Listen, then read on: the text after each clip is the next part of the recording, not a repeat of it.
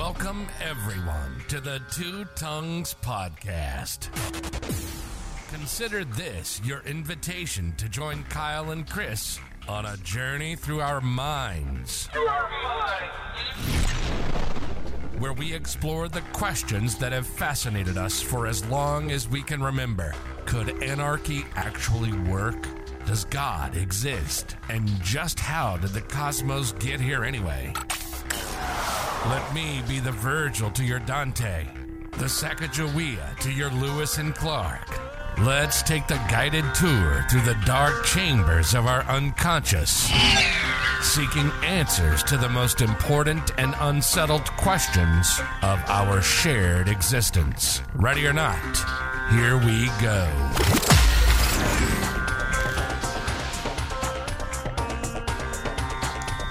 Ready or not.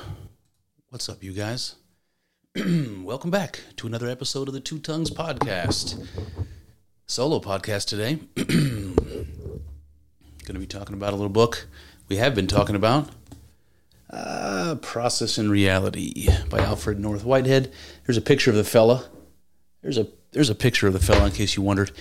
Mostly bald gentleman with some glasses, nice tweed suit. Very professorial, you might say. All right, so what are we going to do today? Well, I've told you this before. One of the things I like to do on these solo episodes of the podcast is I like to learn and I like to teach. So it's a little bit of both, you know. There's a whole bunch of people and a whole bunch of ideas that I want to explore and maybe for one reason or another haven't done. So this gives me an opportunity to, I don't know, force myself to do it a little bit, but it's fun for me. And I've said before, I want to go through two components whenever I put together these solo episodes. One of them is the learning phase, where I'm reading the material, taking notes, studying it, trying to figure out what's what. And then the second part of it is teaching it, and that's what I'm doing for you on the podcast. So if anybody's interested in what Alfred North Whitehead had to say, or interested in what my take might be on the guy, this is the episode for you. So we've done a couple of these already. I mentioned I talked about Alfred North Whitehead in the Modes of Sentience episodes that we did some time ago. I did one, maybe one or two already on Whitehead. So this is kind of getting into the meat of it. And I thought what I would do is just be really transparent. Like there are things that he says that I don't understand, and I'm doing my best. You know, I'm doing my absolute best. And some of it's not fair. I mean, I got to push through. I have to continue reading in order to maybe get the other information that's going to make this clear to me. So I'm like a third of the way through the book right now. So I'm just giving you a grain of salt note here. I'm not all the way through it, but I have some questions. You know, one of the things I'd hoped to do some time ago was to have Dr. Sherstead Hughes on the podcast, who's the gentleman who introduced me to Whitehead, and ask him some of these questions, because it's just far easier to get to have a conversation about it than it is to try to make up your own mind.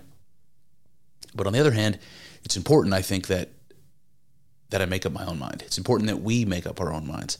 And so often we're tempted to let better people, wiser people, more educated people tell me what somebody said or what somebody meant or what some idea means. And most of the time, for efficiency's sake, we're more than happy to accept those answers and carry on living our lives. But I'm not happy with that. I want to know what I think of Alfred North Whitehead. I want to know what I think about all the different things that we talk about on this podcast. I want to come up with my own ideas, and I want to borrow somebody else's as good as they might be. So that's what I'm trying to do, and I think in order to be honest, to continue on that path, I don't want to sit here and pretend that I'm an expert and pretend that I understand all this stuff thoroughly. This is very complicated stuff. Kyle mentioned on our episode this past weekend that I was calling the kettle black, talking about Alfred North Whitehead as being confusing and taking issue with some of the things he says. And Kyle's like, look, man, he's like, look, you talk about all the same stuff, and you're just as confusing, if not more. And I'm like, yeah, you got a point. You got a point. It is difficult to talk about this stuff, and so I shouldn't blame Alfred North Whitehead for that. I have the same obstacles. But what he's trying to do here, and you may remember from the last episode, is he's saying, look, I'm going to start with what it's like to have a human experience, what it's like to be a human being.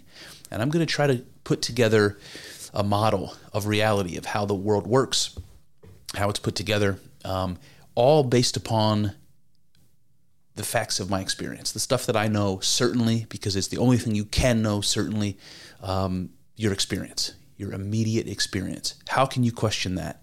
So that's what he's doing. And the model that he's come up with, I told you guys many times, includes a lot of words that he seems to have made up or repurposed for this philosophical reason. And in trying to explain things using words like actual entity, eternal object, ingression, prehension, concrescence. I mean, for fuck's sake, Whitehead. Every single time I come across a word like that, I have to look it up, and then I have to remember what it means, and that's all part of the process, you guys. That's part of learning. You got to put your head space. You got to fit it neatly into Alfred North Whitehead's head space and try to understand where he's coming from. And I think what you're going to hear today is some issue that I'm going to take with some of this stuff, because he says he's starting from the fact, the proof that is obvious to us, our immediate experience. And yet, from that, he claims to come up with all these various components of our experience, eternal objects, actual entities, and so on. And I don't entirely understand why he thinks that's fundamental, why he thinks that flows from an understanding of what it's like to be a human being. It seems like I'm looking for the evidence as to where he comes up with this stuff, and I'm starting to struggle with it. And I'm not throwing all of this away. I think it's brilliant, so don't get me wrong. But I'm going to take issue with, in particular, what the hell is an eternal object? What the hell is an actual entity? Because it's not clear. And Whitehead said that those are the key components of our experience. He says this in all sorts of ways. He says that the process, and this is fundamental to Whitehead, because he says that reality is a process, and the process seems to be the process of things, whatever that might mean, going from a state of potential to a state of actual. So something from nothing, creation magic, the kind of stuff that we hear about in religious stories. He's talking about this in terms of our experience, And I don't know if this fits in, but I'll just mention our experience, our consciousness is something like this creation magic that we hear about in religion, by the way. Aristotle had a big problem with the idea of something from nothing, and Whitehead does too. We're going to talk about that today. But nothing just comes from, something doesn't just come from nothing. It doesn't happen that way. So Aristotle talked about the need of having a prime mover, an unmoved mover, something like God in Aristotle's perspective.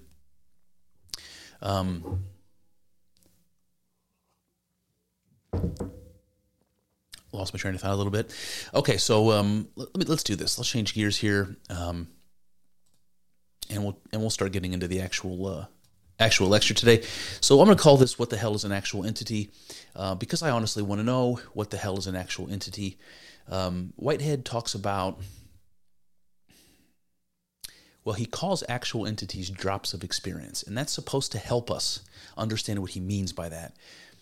An actual entity, he says, is the things that are real in reality. He also says that they're organisms, that they're alive, and that they're made up of other organisms. He also says that organisms aren't a different thing than just saying the word experience. So you almost have this notion that experiences are alive all by themselves, and that when you have complex entities like a human being, what it is made up of a tremendous amount of individual experiences that are alive, all organized and connected together to become some larger, more complex version of an experience. And we're going to call that a human being in this case. So it's kind of interesting to think about that way. In Whitehead's mind, a creature doesn't need to be a physical being. And that's weird. But it also reminds you of Carl Jung, who, and we're going to talk about some of this today, because Carl Jung has a lot in common with Plato, and so does Whitehead, and we're going to get into that. Carl Jung talked about archetypes, if you guys remember all the Carl Jung episodes that I've been doing. And he talks about these archetypes as though they're self-contained personalities, and they're forces. They have power psychologically. What they do is they have motivational power. So if I have an archetypal experience, or if I'm affected by the power of an archetype, what it's going to do to me is influence me to behave in a certain way or to think in a certain way. I know that's abstract, but a good example to use is when you become angry, because anger it's something like a deep archetypal force, and you can understand that because we all have to have this, and we all do have this beast in us, in potential. And if we ever find ourselves in a situation where it's fight or flight and there's nowhere to run, we all have to have this beast, right? It's just natural. It's part of our animal heritage, you might say, that if we have to fight tooth and fucking claw, we can. So if you get angry, if you get backed in a corner, you have this force that you can rely on that seems to be sleeping in the background somewhere, and it just gets woken up by the circumstances, and you become a monster. And you've always had that monster within you. Jung might call that the shadow or something like that. But what you have to understand is when you get possessed by that spirit, the Greeks called that spirit Ares, the god of war. When you get possessed by that spirit, it's so strange to say, that part of your personality takes over. So in a way, right, it takes over, and you become Ares, god of war. You become anger, and it's got its own motivations, and it's got its own personality, and it takes you over. And so you have to understand that you've got a bunch of personalities like that. In Plato's words, you've got a bunch of spirits like that make up your personality, that belong to you, that compose you, right? You're made up of a whole bunch of these independent personalities that live on their own. They have a mind of their own. And Carl Jung is the first person to tell you that. They have desires, they have wills, and they have motivational power, all of their own. And they're all working within you, pulling the strings, pushing and pulling. And we deal with that all the time. We deal with, having conflicting goals, having conflicting priorities, being pulled instinctually in multiple ways at once. We know we have things that exist within us that are, if you think about it, to some degree independent of us.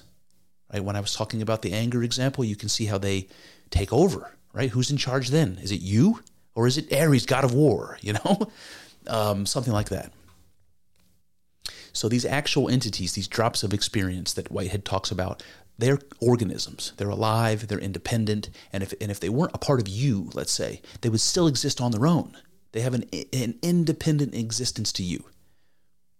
And somehow they simultaneously make up this greater being that you call yourself. And Whitehead has no problem. This is exactly how he sees the world, as a complex net web of experiences that are all interconnected with each other. He also talks about feeling and satisfaction. We're going to hear about that today.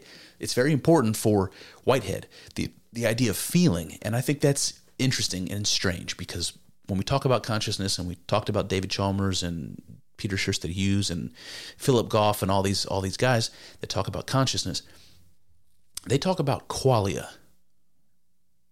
And qualia it's unexplainable in a manner of speaking. It's what's associated with the hard problem of consciousness. So when people say we don't understand consciousness at all, well, that's very true. But what they mean by that, and this is what David Chalmers kind of made so clear, is that it's not really about having consciousness of ourselves and the physical reality that we find ourselves in, the world and the cosmos and the objects that are around us. That's not really difficult. At least it's not as difficult to explain as how those things feel, right? What is the experience of an object? What is the experience of being alive? What does it feel like? So when we talk about feeling, We're talking about experience, a manner of experience. Being is another word that we could talk about, but Whitehead is going to use the word feeling, and I think it's really important to talk about because that is associated with our consciousness, and it's something that can't be explained by the laws of physics. Physics cannot tell you why, when you're injured, you have a feeling of pain. An injury could have a completely physical cause and effect description, nothing more to see here. But there is something more to see here. There's the feeling of ouch, right? There's the stinging pain. There's the bringing your attention to it. There's all the feeling of the heat of the blood and the stickiness of it, all of the qualities of our experience. And the question is, why, oh why, should an injury feel like something?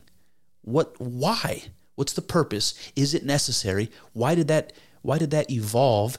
If it evolved, what is going on here? Why? It doesn't seem necessary. It doesn't seem important. So why does it exist? Why does it feel like something to be hurt? Why does it feel like something to smell a fragrance? Why does it feel like something to hear a song? Why does it feel like something to put your toes in the grass? There's nothing about the laws of physics that can tell you anything at all about the qualities of our experience. And Whitehead is going to focus on this. He's going to say that how things feel are metaphysically significant, deeply metaphysically significant.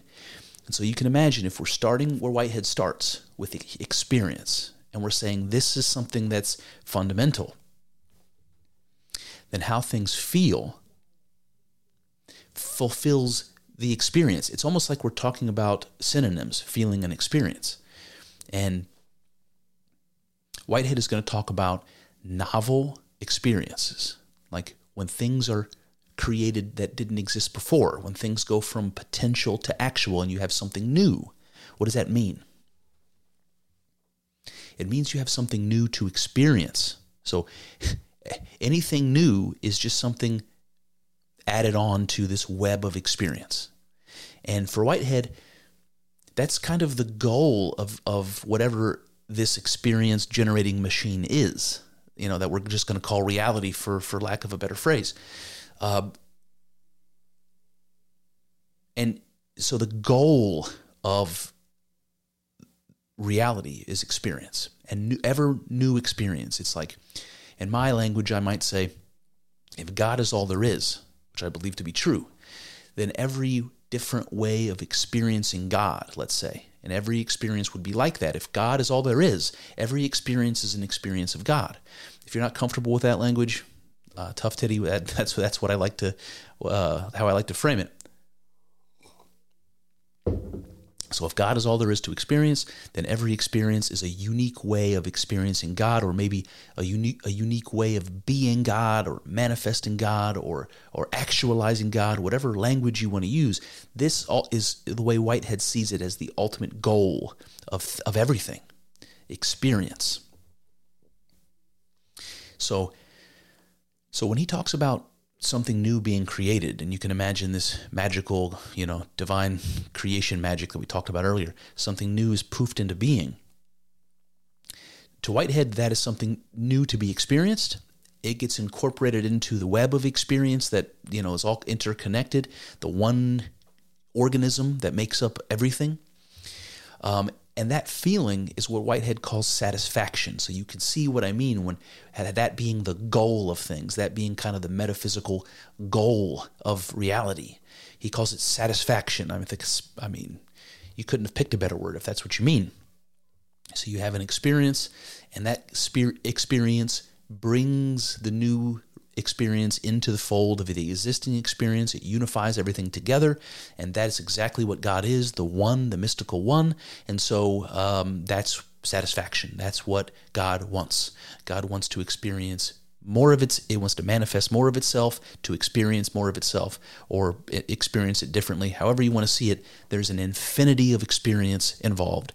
And, we use the word infinity in connection with God, and explicitly, really. You could say we might connect it with the cosmos, but I don't see a difference between that and God. So this is where we are. We're going to talk about feeling and qualia. We're going to talk a lot about Plato today because, well, as Whitehead is going to tell us, the history of European philosophy or the history of Western philosophy is a footnote to Plato, and that's Whitehead's quote. So we're going to talk a lot about Plato today. To make things more confusing, Plato talks about forms. He talks about the world of forms, and I'll explain this. I've done it before, but I'll explain it as briefly as I can. Plato looks at things in the world, and he tries to understand what their essences are. So what I mean is, if you had 50 different dogs all lined up in a row of different breeds, you're looking at these dogs, you're examining them, and you can see, and maybe you even intuit, that all of these dogs have something in common. They're all dogs, but they all look different, not one identical. They sound different, they behave differently, but there's lots of similarity that overlaps all of these 50 different dogs. So there's something like an essence, right? There's something like an essence that unifies all of these different dogs. We can say every one of these actual dogs is something like a model of this potential dog. And I'm going to call that the essence of the dog that these other dogs are all based on. Different versions of this pattern. Jung would call that pattern archetypal. Whitehead is going to say that form, like Plato's describing with essences, that it's something that exists within God, or within what he calls the primordial nature of God, which we'll get into in a little bit, and that God's mind, which is ultimately what this means, is populated by eternal objects. And eternal objects are Plato's forms. They're the essences that correspond to a particular form. In this case, in this example, the form of a dog. In Whitehead's model, the eternal objects make the dog a particular dog. So there's a little bit of an inconsistency between that and Jung's archetypes, but this is what we're dealing with. We're dealing with a model that's very much like Plato's world of forms. So into Plato's mind, you've got the essence of a dog, the essence of an elephant, the essence of a plant, anything you could think of. It's got a form upon which it's based. And that form doesn't exist in the world. It's not an actual thing, right? The different types of dogs are actual versions of the form, but where's the form? Where is the form? And that's what Plato's going to say. He's going to introduce the idea of a world of forms. It's this parallel world. Let's say it exists just behind ours, and it contains all of the essences. It contains all of the potentiality for these specific actual things to come into being. And it's something like what Whitehead is going to talk about. So without further ado, that's kind of the landscape of what we're going to talk about today. A real brief introduction, something like this. So where we left off last time, I had lots of lingering questions, but one in particular. Just what precisely is an actual entity? So Whitehead calls them drops of experience. To me, that clarifies nothing. To call it a drop of experience, to me, sounded a bit like these are the components of experience, or the smallest possible form of experience, or something like that. But the more I read, the more it sounds like the potential for experience. And I use this example a lot. I'm going to try to use it again today. It's something like a stem cell. If we could think about stem cells. A stem cell is a cell, but it's undifferentiated. It hasn't become any particular type of cell. It's more like the potential for a cell. It can become any type of cell. This is what I think is the closest I can come to what Whitehead means by an actual entity, a drop of experience. But where I differ here in my understanding is that Whitehead calls actual entities the things that exist in the real world. Well, that doesn't really seem to be a stem cell to me, but maybe it is. Maybe I'm missing something. Maybe all of experience is undifferentiated. Maybe experience is all one thing, and I think Whitehead would agree with that. Where we get the perspective of what the world seems like to us, maybe that's not something that's imposed. Maybe that's not something that comes in the experience, but rather it's imposed upon it, like an interpretive framework of some kind. And maybe consciousness plays a role in this. I haven't really thought this particular idea out very well, but it's something probably that I'll need to noodle on. But what we'll do today is we'll see if Whitehead provides an answer to the question, what is an actual entity? We're going to explore that notion and all the other abstract notions that Whitehead brings up that still rest mostly in the dark.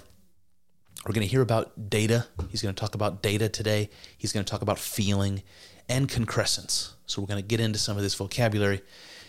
But we're going to have as many questions on these ideas as we do about actual entities. So spoiler alert, that's kind of how we're going to end today. With a little help from Plato and John Locke, we'll see just how far Whitehead can take us. And that brings me to my first segment we're going to call Fact and Form. Okay. The scheme of interpretation here adopted can claim the authority of Plato, Aristotle, Descartes, Locke, Hume, and Kant. The safest characterization of the European philosophical tradition is that it consists of a series of footnotes to Plato. So there you go. So that's the opener, and it kind of sets the stage. What in the first episode that we did, it was Whitehead said, look, I'm going to be speculating about this stuff. I'm going to be using my imagination, but it's going to be contained. It's going to be controlled. I'm not going to be giving wild speculation. What I'm going to be doing is speculating as much as possible within the confines of logical consistency, and so forth. So what he's doing here is reinforcing this, saying, look, the speculation that I'm going to be talking about today is backed up by many of the great philosophers the greatest philosophers that have come before me. And he quotes Plato, Aristotle, Descartes, John Locke, Hume, Immanuel Kant. So these are the giants of the Western philosophical tradition from the beginning all the way to the Critique of Pure Reason with Kant. So he's basically saying there's a pedigree that's going to back up some of these claims, and he is careful in there to say that, he's claiming the authority of these philosophers, but he says nothing can rest on the authority of someone else. So he says, look, this is going to give more support to what I'm going to say, but you can't take it from me, and you certainly can't take it from any of these other guys. So it's a little bit of a grain of salt situation. Then he goes on, he says, the train of thought in these lectures is Platonic, with the least changes made necessary by the intervening 2,000 years of human experience. In such a philosophy, the things which are temporal arise by their participation in the things which are eternal. I want to push on, but I'll circle back to that. He says the two sets are mediated by a thing which combines the actuality of what is temporal with the timelessness of what is potential. This final entity is the divine element in the world, by which potentialities obtain realization. Man. Okay, so what is he saying? He's saying, starting out from a Platonic perspective, like we just talked about, the actual world and the world of forms and how they exist and interrelate to each other is hard to describe. Another example I've used before, which may help when we're talking about essences or forms, is the idea of beauty. That's a really, really stereotypical example. And I always said before, you can see something beautiful like a beautiful song, a beautiful sunset, and a beautiful body. You see all three things, you say, clearly they're all beautiful. But what is it about them that's beautiful? Can you say what's common between these three examples that's beautiful? It's very, very hard to do, especially with those different types of examples. Like, what do you point to? So those essences are the potential that Whitehead and Plato were going to talk about, and they become real. They become actualized. So you have this essence that becomes materially real. You got this idea that sounds a lot like a religious idea.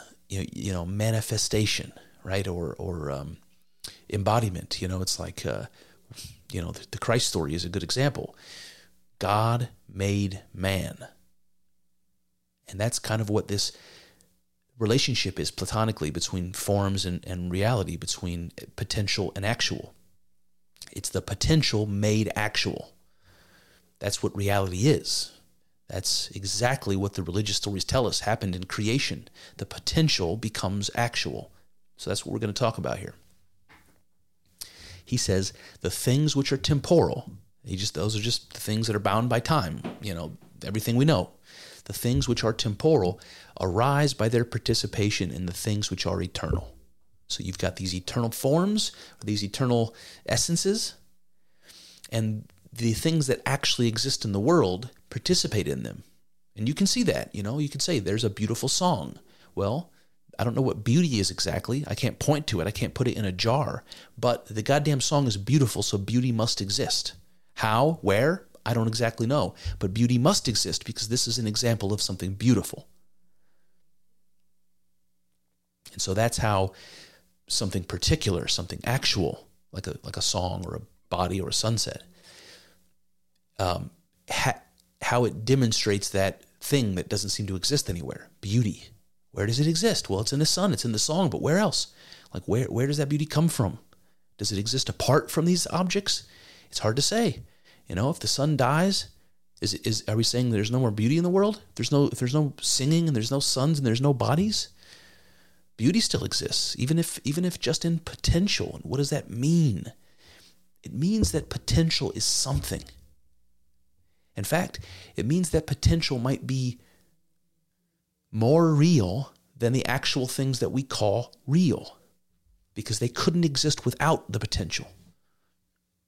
It's very strange. You can see how it's borders on the religious immediately. So we have these actual things that are bound by time, and we have these eternal things which aren't. And Whitehead says that those two sets, the potential and the actual, are mediated by a thing which combines the actual with the timeless potential. So, I don't know, where does your mind go? Well, Whitehead says these two things are mediated by a thing. What? What thing, man? You can't just say these two things are mediated by a thing. What thing? What mediates between potential and actual? I mean, I can go back to Jordan Peterson's book, Maps of Meaning, and tell you he structures maps of meaning in a similar way.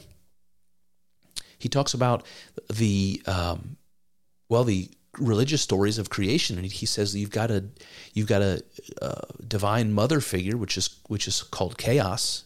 You've got a divine father figure, which is called order. So you've got these two things that are like potential and actual, just like we're talking about, and they are also mediated, and they're also, according to Peterson, a process going on back and forth between them, that the chaos is constantly being made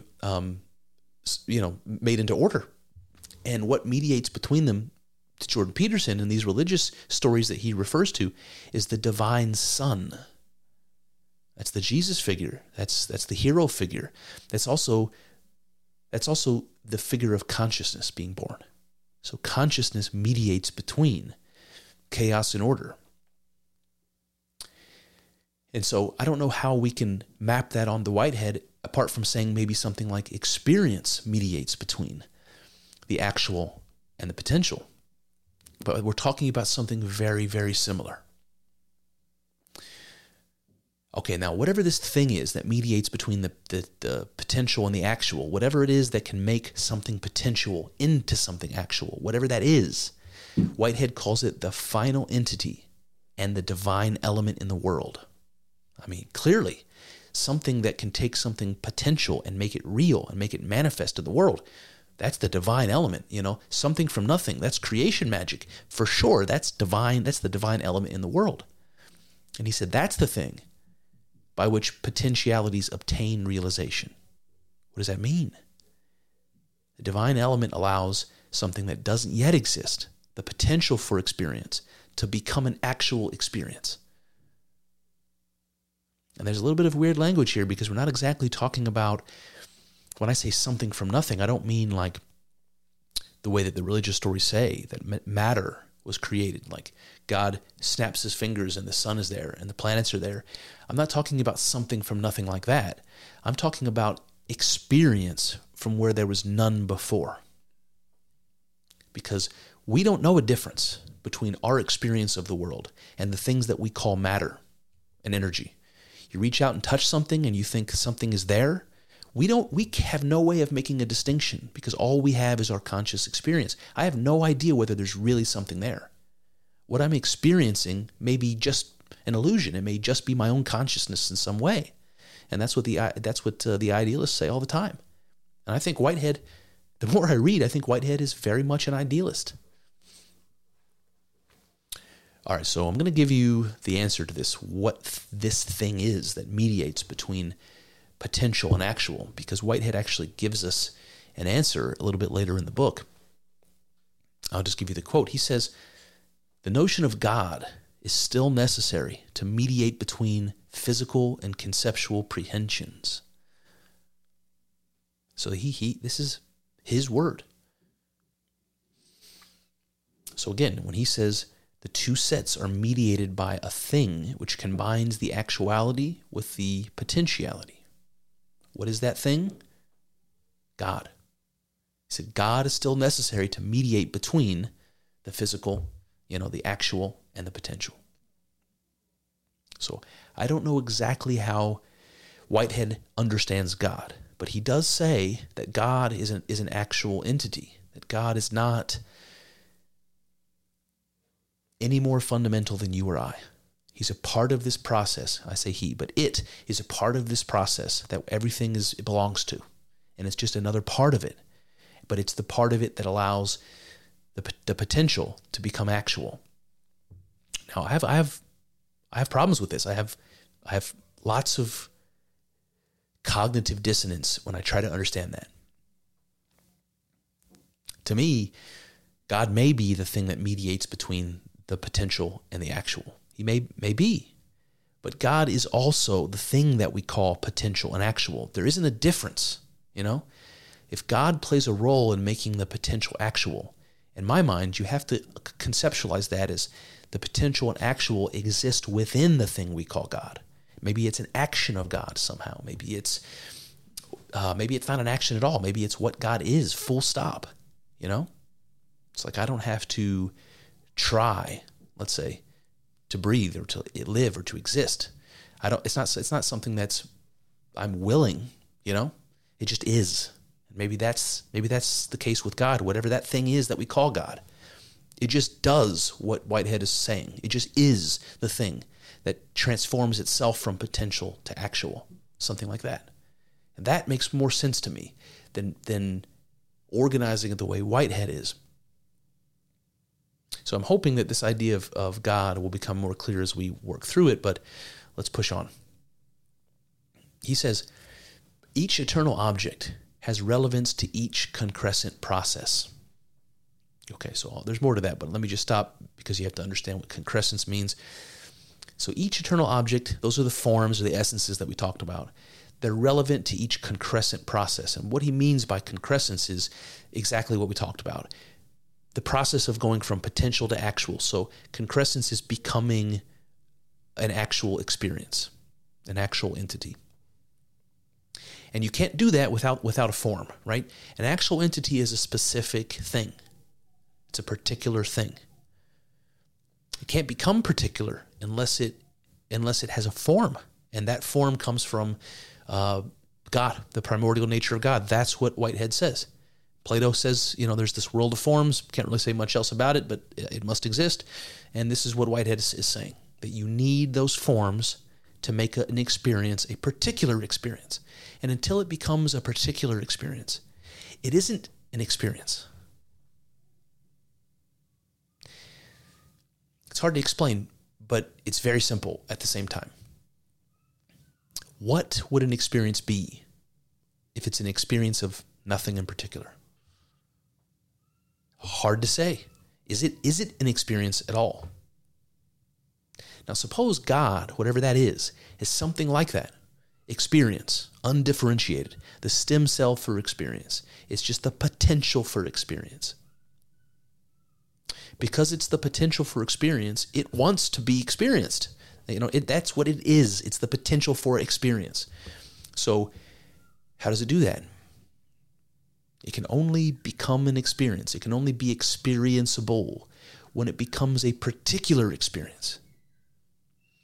And this is something that we bumped into when we talked about Bernardo Kastrup before. He's another idealist philosopher, somebody that believes that, the physical realities are either in our minds, an illusion, or they're constituted of mind stuff, mentation as he calls it. So I know that's confusing. But the idea here is, imagine God or experience, however you want to formulate this, is eternal. We have this idea that God is eternal, or stands outside of time somehow, and there's no end to whatever God is. These are things that are very fundamental to the idea of God. If God is eternal,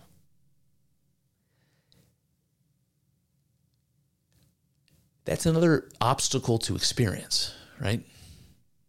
Like, how would you experience something that has no, either has no experienceable characteristics or has them all? Has an infinite amount, right? And I don't know what the difference might be, because those things to me sound very much the same.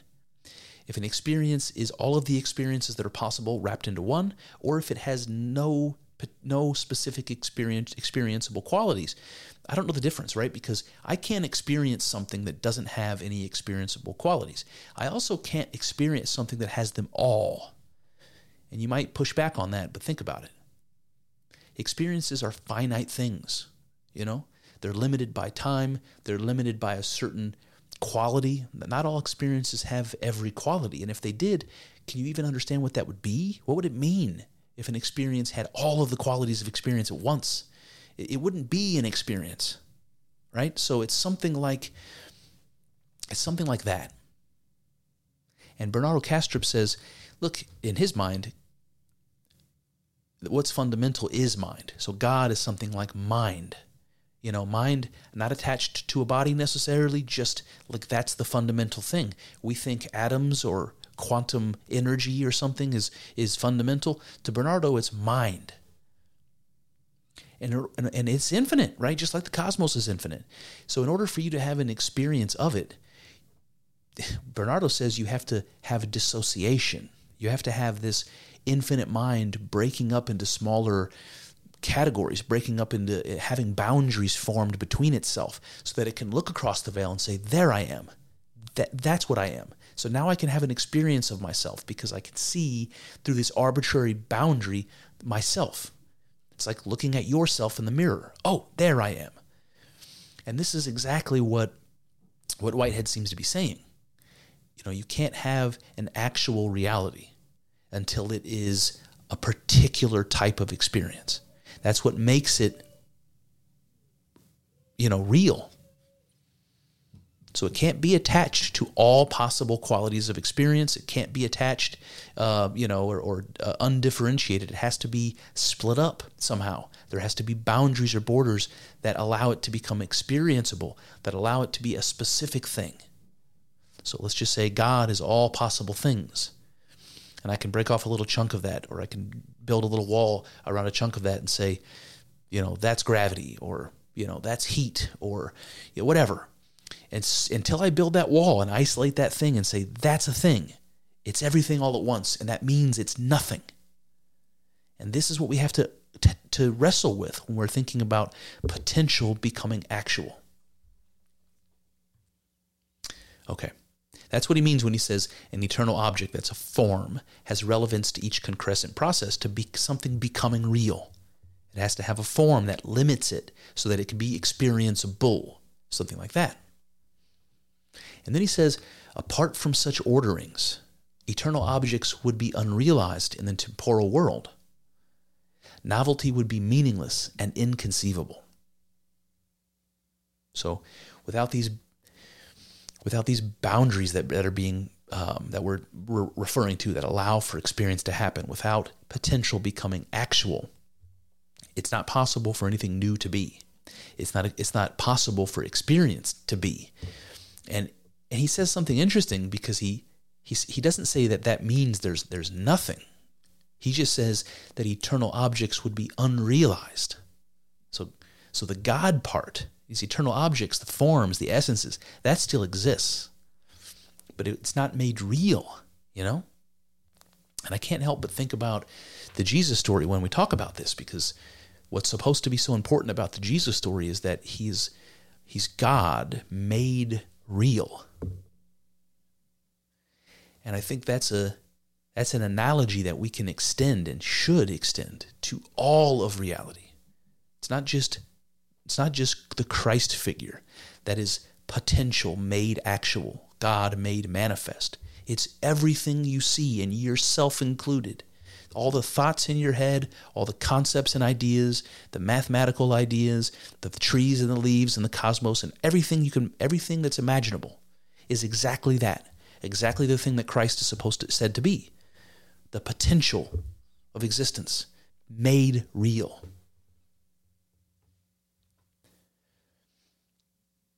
Okay. Now Whitehead quotes Descartes. So we're going to talk about some other philosophers today, but here we go. Descartes says, every conception or percepto is without doubt something.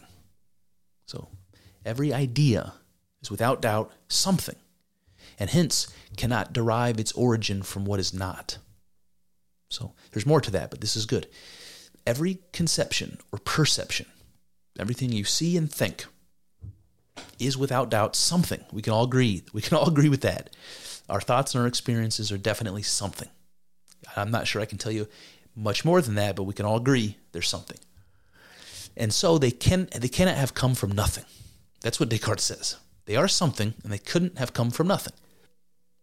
He says, and then Whitehead says, this general principle will be termed the ontological principle. So every object of thought and matter comes from something that exists. Comes from something. So this is a little bit contrary to Aristotle, right? Who talked about I guess his unmoved mover we could kind of put in the same context. But the ontological principle is everything that exists comes from something, and that includes your thoughts and perceptions. He says it is the principle that everything is somewhere in actuality and in potency everywhere. Okay, so the ontological principle that we're talking about, he says it's the principle that everything is somewhere in actuality and in potency everywhere. So everything that exists is somewhere. Every actual thing that's come from potential and been made actual is somewhere, and yet its potency is everywhere. So this goes back to the idea that to Whitehead, everything is experience, and all experience is interconnected.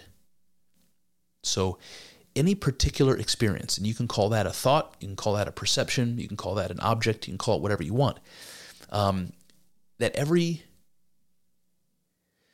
one of them exists in this web of experience somewhere. It's all a part of this greater organism. So it's somewhere within the mix. And yet its potency is everywhere. Its experience acts upon the entire thing. This reminds me of chaos theory a little bit. So you guys probably know that turn of phrase, that the flap of a butterfly's wings in Brazil or something may cause a tsunami in Asia or something. I don't know exactly how it goes, but something like that. Chaos theory, everything is connected, and so some small cause somewhere has a greater effect in some distant, far-flung place you can never have imagined that those connections would exist, or the dominoes would work that way as they start to fall. But that's the way the world is. Everything is interconnected, and so everything is somewhere, but its potency is everywhere. Something like that. So actual things exist in relation to all other things in a unique particular way and affect the entire system of relations that it's a part of. So that would be my way of saying it. Whitehead says, the ontological principle is the description of the universe as a solidarity of many actual entities. Each actual entity is an act of experience arising out of data. So here we have another word that comes up, data, that we still don't have an answer for. So it's like him saying a thing mediates between, okay, well, what is a thing? And in this case, he says actual entities arise out of data. What do you mean by that? What is data, and where did it come from? Is data fundamental? What are you talking about, man? Okay, so he says that the universe is a solidarity of many actual entities. That's just, you can imagine that web, that complex, four-dimensional web of experience all connected to one another. I'm imagining in my head like the neurons in a brain all connected, if you've seen those images. And he says each actual entity is an act of experience arising out of data. So my question is, what is the data? Where did it come from? And so on. He goes on, he says, it is a process of feeling the data to absorb them into the unity of one individual satisfaction. Okay, so experience arises out of data. Now, it seems to me there must be something to experience the data. Maybe that goes back to the idea of God again, but it's not clear here. Like I'm imagining, and maybe this is just the limitations of the time that I exist in, but I'm imagining like an old-fashioned tape, like the way computers used to be in the early days where, like in the very early days, they literally had what looked like punch cards and long stretches of paper. And all the punch cards, all the punches in the cards were particular data points.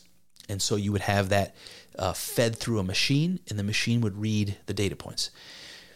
So what I'm saying here is there needs to be something reading the data points. If you have data only, do you have anything at all? Like unless something is reading the data, do you have anything at all? So this is what's interesting to me. Each actual entity is an act of experience arising out of data. So an actual entity is an experience. And data seems to be, the object of that experience, something like that. But what's reading the data? How do we get an actual entity out of data?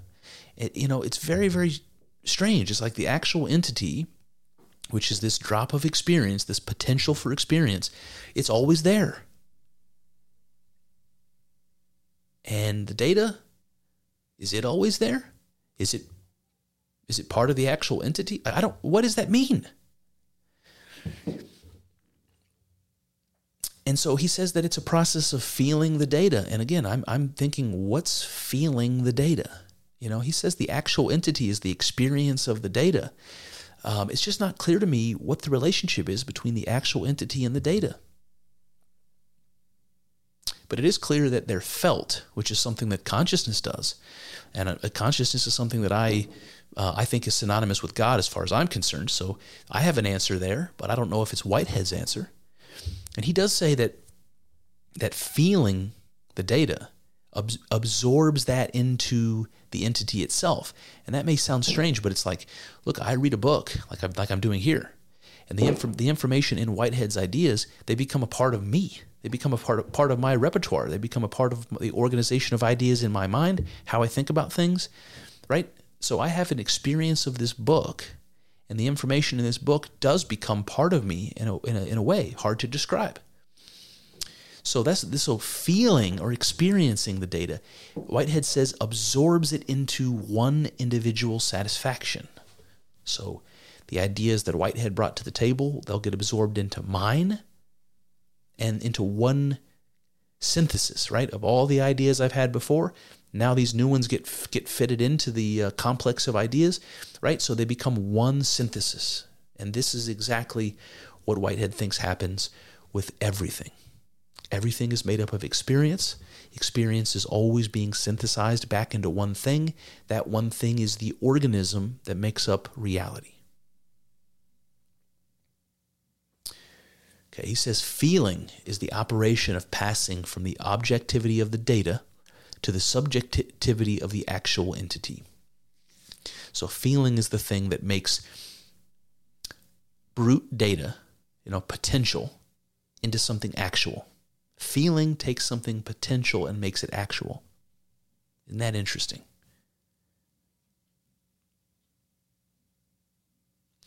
So if brute data is what is objective, let's call that God. It's being experienced or felt, let's call that consciousness, is the act of creation, isn't it? It's God experiencing itself into actuality. That aligns with the mystical tradition to a T. God experiences itself into being. Potential experiences itself into actuality. Something like that. All right, he goes on. He says, an actual entity is a process and is not describable in terms of stuff. Okay, so an actual entity is a process. So what does he mean by that? Well, he explains this in detail. He says it's a process of prehensions, which is something like self-organizing, by the way. Prehensions is what he means when he says that one experience connects to another to become something new, a new experience. And we talked about that before. I gave an example. I said you might have an experience of, you might start with an experience of time, a positive experience of some event that happened historically, and an experience of loss or pain. And you put them all together and you have a new experience that we might call nostalgia. You know, you look back on a good memory and you feel pain as a consequence because you've lost that experience and you can never get it back. And you can't have nostalgia until you have all of those other experiences. They come together to form a new one. And this is how Whitehead thinks that the entire cosmos works. Everything that exists is a composite being made up of other beings. And every one of these beings or organisms I'm talking about are experiences. A whole bunch of experiences that exist independently, like I said in the beginning. They're all their own things, you know, that they come together to become greater, more complex beings. They're always joining together again to become a unity. So it's a process. When he says an experience is a process, it's a process of prehensions. So that's the idea of kind of, linking together one experience with another to become something else. He also talks about ingression, which is these eternal objects, these forms that attach themselves to the experience to make them some particular actual experience. And also this process he calls concrescence, which is moving from a state of potential to a state of actuality, where that experience becomes revealed to the experiencer, to the cosmos. That experience is a feeling that is felt by all of this web of experience and resynthesized into another wholeness, into a new, novel unity. So when he says an actual entity is a process, he means all of that. It makes me wonder if an experience assuming a form, which we know requires these actual entities, these forms, these essences, does that mean God becoming an experience? Again, potential becoming actual. I don't have a problem. It doesn't seem like a far leap when I say potential becoming actual. To compare that to saying God becoming materially manifest. To me, these seem like synonyms. God being embodied in a particular manifestation.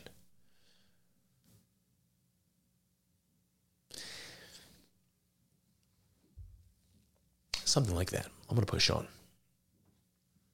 Whitehead says, an actual entity has a bond with each item in the universe. This bond is its prehension of that item. A positive prehension is the inclusion of that item into the subject's constitution. This is its feeling of that item. Okay, so we know that Whitehead sees the world as made up of experience, and all of those experiences are interconnected because they really make up one thing.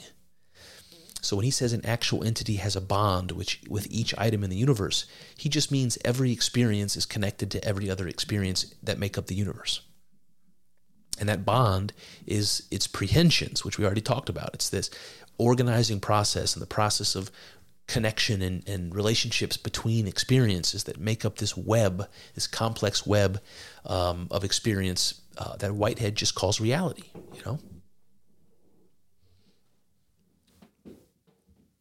So all of these experiences come together to make up something new, and every time that happens, it's felt. It's an experience. This synthesis of new experience coming to join this greater complex web of experience, that this is felt and radiates through the entire web, something like that. This is the image I get.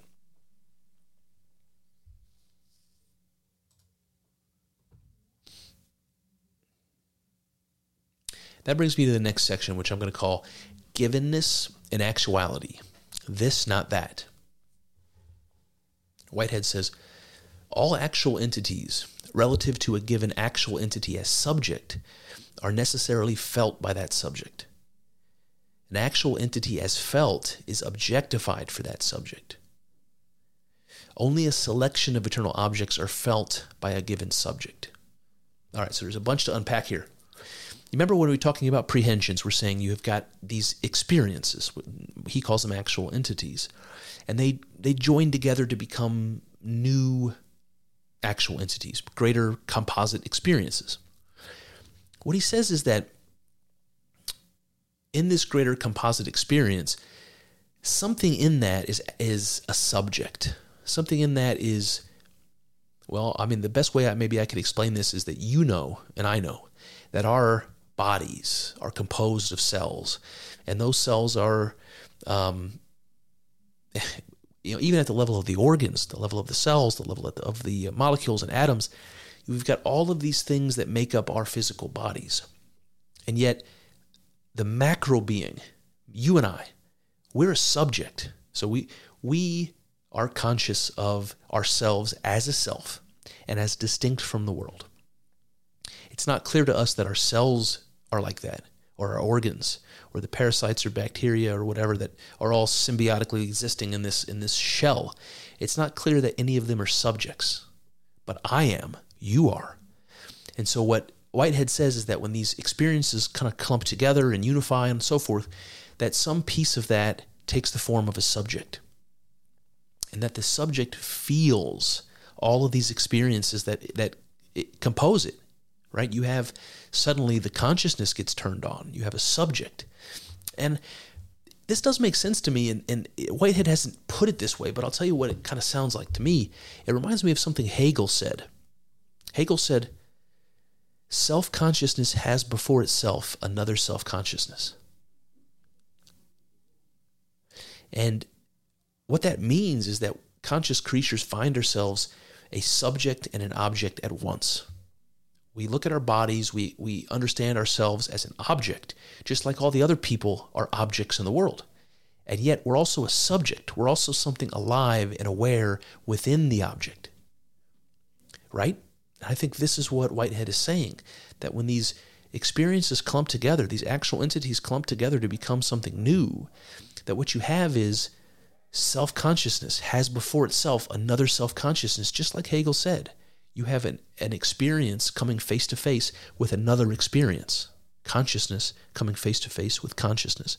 That's how you have a subject, because you can then know what you are, because you're facing yourself, you're encountering yourself, you're experiencing yourself. We call that self-consciousness. It seems to me that may be how experience becomes a subject.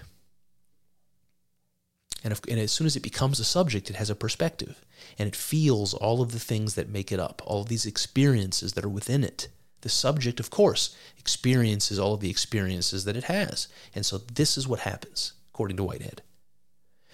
An actual entity is felt, or as felt, he says, is objectified for the subject.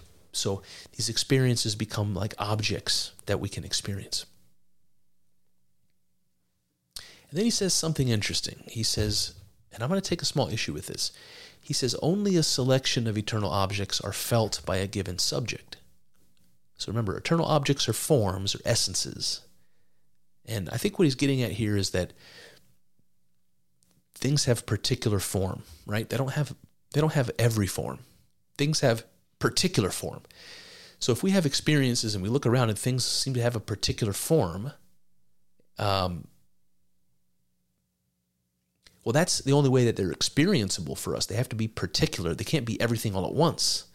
So he seems to be saying that even though there are a multiplicity of eternal objects, of potential forms or essences, that they're not all absorbed or felt by a subject. And that's why you have only a particular reality and not what Kyle and I sometimes joke about. When you look out at reality, if you could see beyond your perceptions, what would it look like? And sometimes we say it would look like the Terminator 2 T-1000 liquid metal substance from that movie, or the ones and zeros behind the Matrix. It's something that can become anything, but in reality, it's like nothing at all. At least nothing particular, right?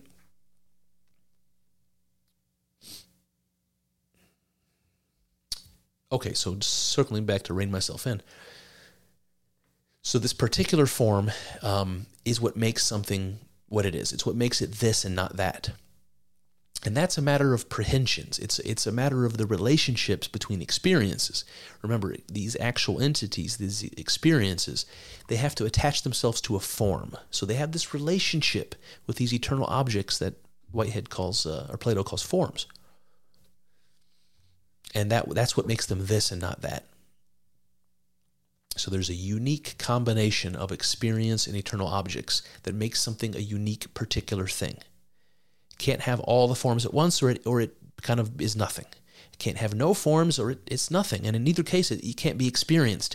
And if it can't be experienced, it's not real exactly. It's not actual, it's potential. And then Whitehead says, the concrescence issues in one concrete feeling, the satisfaction. So what he means here is something that's potential.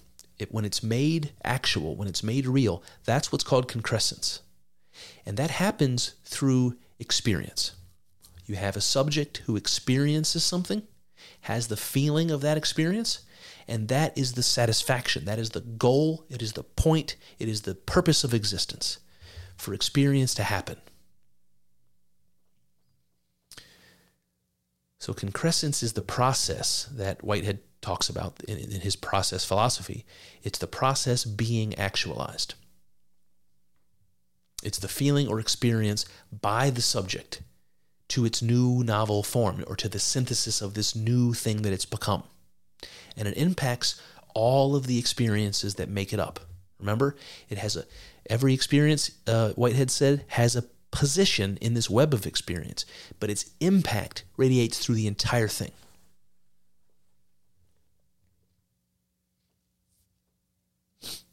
All right, then he says, the notion of givenness refers to a decision whereby what is given is separated off from what is not given. All right, so this is a weird way of saying something simple. Givenness means something, it means particularity, right? You know, if something is something is the way it is, it's given in a particular way. That's all he means. You know, something particular, a specific thing.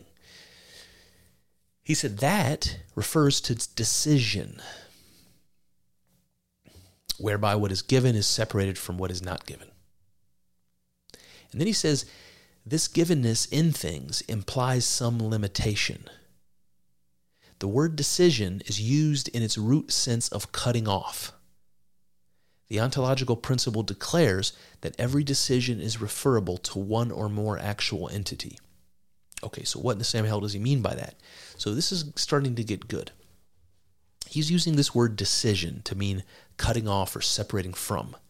Just like I was describing Bernardo Kastrup's idea of dissociation. It's the same thing, like we're building up walls or barriers in between this infinite thing. Bernardo calls that dissociation. Whitehead calls it decision.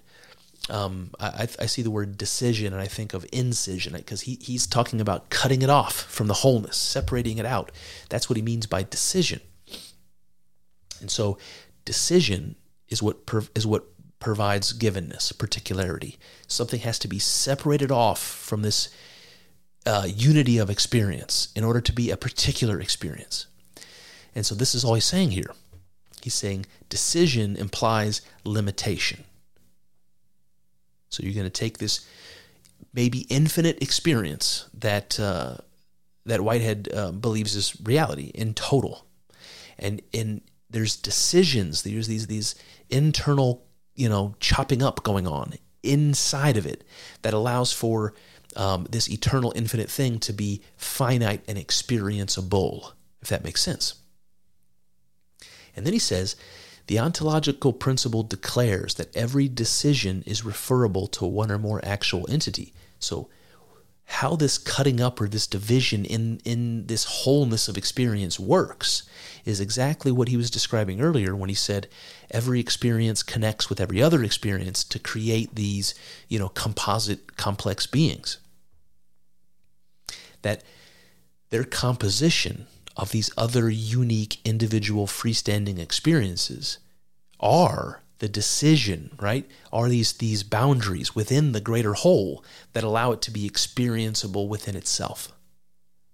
I know that may be difficult conceptually, but because everything that exists is made up of a web of other experiences all tied together in certain ways, and because they're all individual, unique, existing things all by themselves, we see clearly defined composite building blocks of this greater experience. And because they're like that, because they're clearly defined freestanding things that are joined together, that provides the division or limitation within this infinite thing that we call experience that allows it to actually be experienceable, that allows it to be known to itself. God experiencing itself, the cosmos experiencing itself.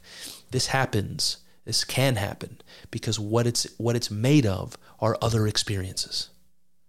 Just like looking in a mirror, you look at another experience, that's exactly the thing you are. You know what you are simply by opening up your eyes and having an experience.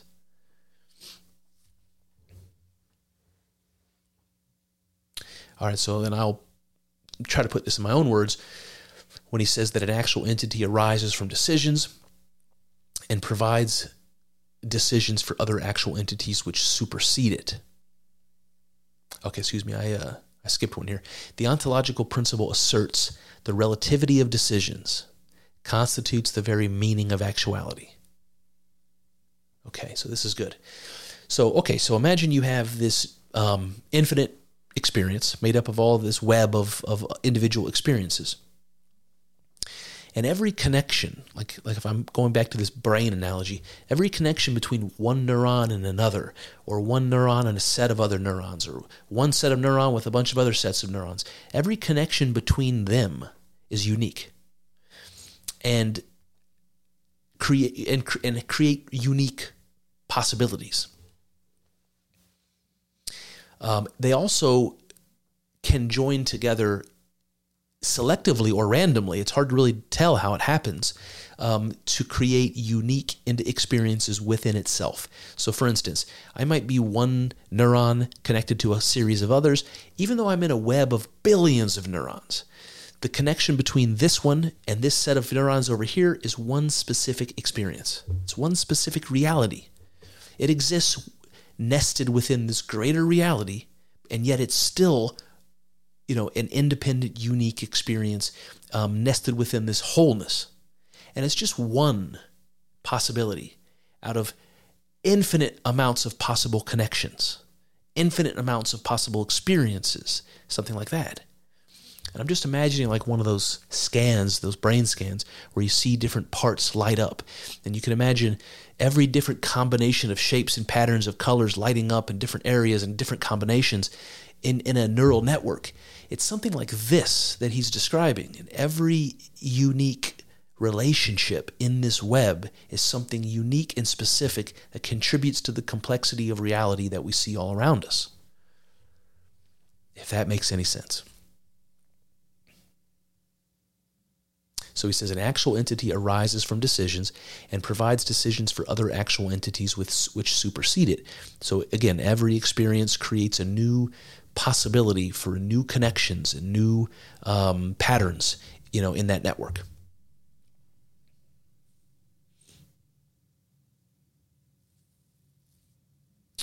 All right, so then my take on this is that an actual entity is experienced by joining with other actual entities and constituting a unified being, right?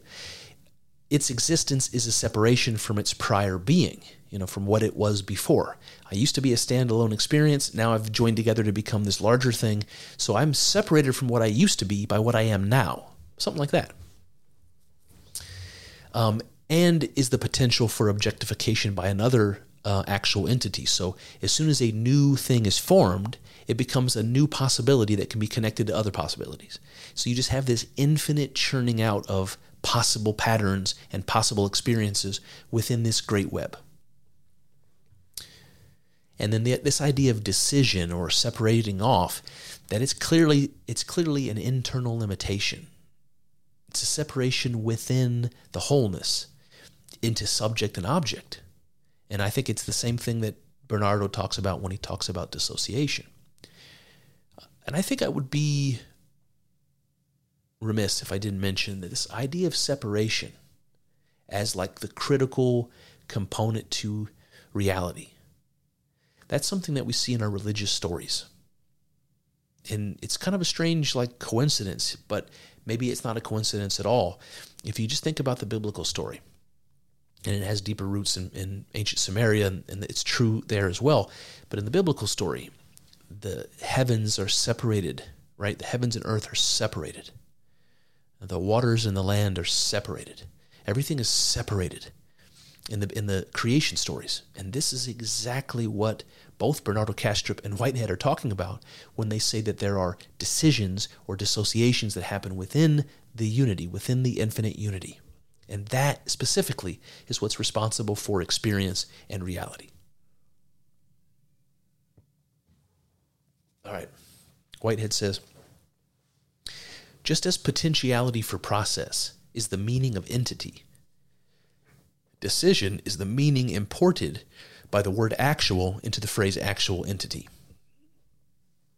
Okay, so things like eternal objects and actual entities, they're both going to fall into this category of entity. It's just things that exist, they're entities. And that he calls a potentiality for process. Now, process is what reality is. It's what this organism is. That's the way Whitehead sees reality, is this interconnected organism, this living thing. It's all interconnected. So an entity is the potential for that to happen. And he says decision, this is that separation we're talking about, is the meaning imported from the word actual into the phrase actual entity. So an entity becomes actual. That's potential becoming actual, just like we were talking about earlier. He says actuality is the decision amid potentiality. Actuality is separated off from potentiality. It's divided up or limited in some way from the infinite thing that it rests in. So it's like internal separation of what is eternal into something finite, from potential into actual. And he says an actual entity is a decision conditioning the creativity which transcends that actuality. Now, this is interesting and super important, and something that I intuitively agree with. Okay, so when he says an actual entity is a decision, he's just talking about one of those little kind of distinct, defined components of reality. That it conditions the creativity that transcends actuality. So what he means by that is, right, when a new experience emerges and gets synthesized into the web of experience, into the unity, that's a process that's sort of never ending. There's always new experiences being generated, new realities being generated and reincorporated and resynthesized into reality, and that's not random, is what Whitehead is saying. He's saying that creativity, that thing that he calls it the creative advance of the universe, it's something that pushes constant, novelty and constant generation and constant transformation. And that's how we experience the world. Whatever that is, that force that pushes that along, it's not random.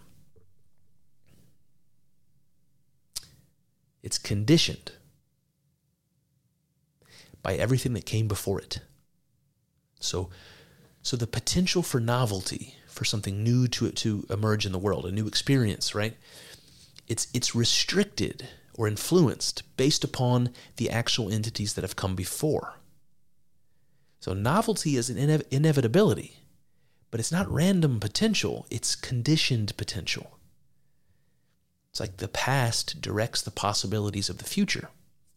The actual directs the potential. And I think that's critical.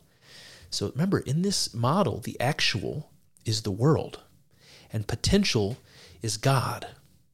And what I just said is the actual directs the potential. The actual conditions the potential. What does that mean? It's one thing to say that God creates or directs the actual. It's another to say that the actual directs the potential. That the creation impacts or limits what God can be, what potential can be, what it can become. And so you have a process between actual and potential, between God and reality, let's say. That isn't a one-way street. It's not God creating the cosmos and sitting back in his eternal glory. It's God creating the cosmos and the cosmos reacting back upon God. And it's an experience back and forth of the only thing that exists, by the way. And I have no problem calling that God. God's experience of God. God is subject, God is object. Something like that. And it's that process back and forth. And Whitehead sees it as I see it. And I've talked about this before when I talk about the being generator, kind of a thought experiment. But the idea that God is transformed or changed by its creation, right? It goes back and forth constantly, a process of transformation. We don't usually think about God like that. We think about God as the Most High, as incapable of transformation, as permanent and unchanging. And that is not the Whitehead model. I don't think that's the Platonic model, and I don't think that's the mystical model. Jung will be the first to tell you it's transformation which is fundamental. And I think that's what Whitehead means when he says process. When he talks about process, he's talking about this back and forth process of transformation. And that brings me to my next section, which I'm going to call Platonic Whiteheadian. It starts like this. I use the phrase eternal object for Platonic form. Any entity who does not involve reference to any actual entities of the temporal world is called an eternal object. An eternal object is always a potentiality for actual entities, but in itself is neutral as to its ingression in any particular actual entity.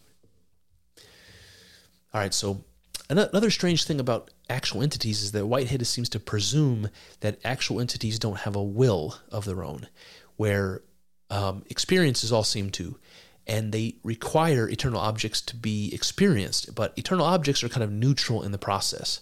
So it's not really clear how they're selected, at least not yet, or even why he presumes that there are many of them. We'll get to that a little bit later.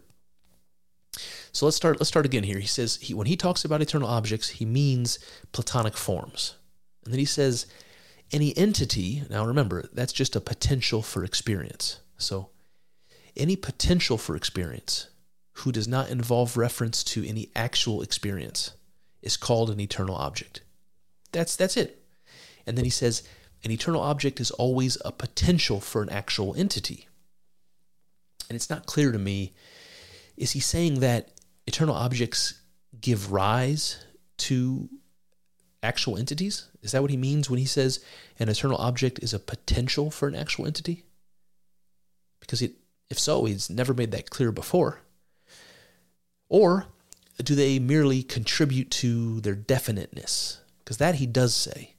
He says eternal objects, they're the form that the experience take, so they contribute to them being a particular form, a particular experience. Is it possible that eternal objects don't exist in God, but that they are God? That's my question. Because Whitehead says that eternal objects or forms exist in the primordial nature of God, whatever that means. My question is there a difference between eternal objects and the place where they exist? We're calling that God. I don't even know what that means in this context. A place that exists outside of time and yet impacts all the things in it. I don't know if place is the right word. So it may be that God is the only object of experience, the only eternal object, undifferentiated and able to become any particular experience. Can't we see it that way? Might it be that experience moving through this eternal object of experience, like the Spirit that moves across the face of the waters in the first chapter of Genesis, might it be that that actualizes itself in dynamic and transforming ways? This is still process, which is the key to Whitehead's model. Okay, Whitehead says the primary data. Okay, so this is good. Now we're going to get some idea of what the data is that these actual entities are experiencing. He says the primary data and concrescent feelings synthesize in the final unity of one actual entity. The actual entity terminates its becoming in one feeling involving a bond with every other item in the universe. This is the satisfaction of the actual entity. This is the process whereby the actual entity arises from its data. Okay, all right, so there's something here. Let's take a look. So when he says the primary data, it's clear in the context that what he means by this are eternal objects and also any pre-existing actual entities.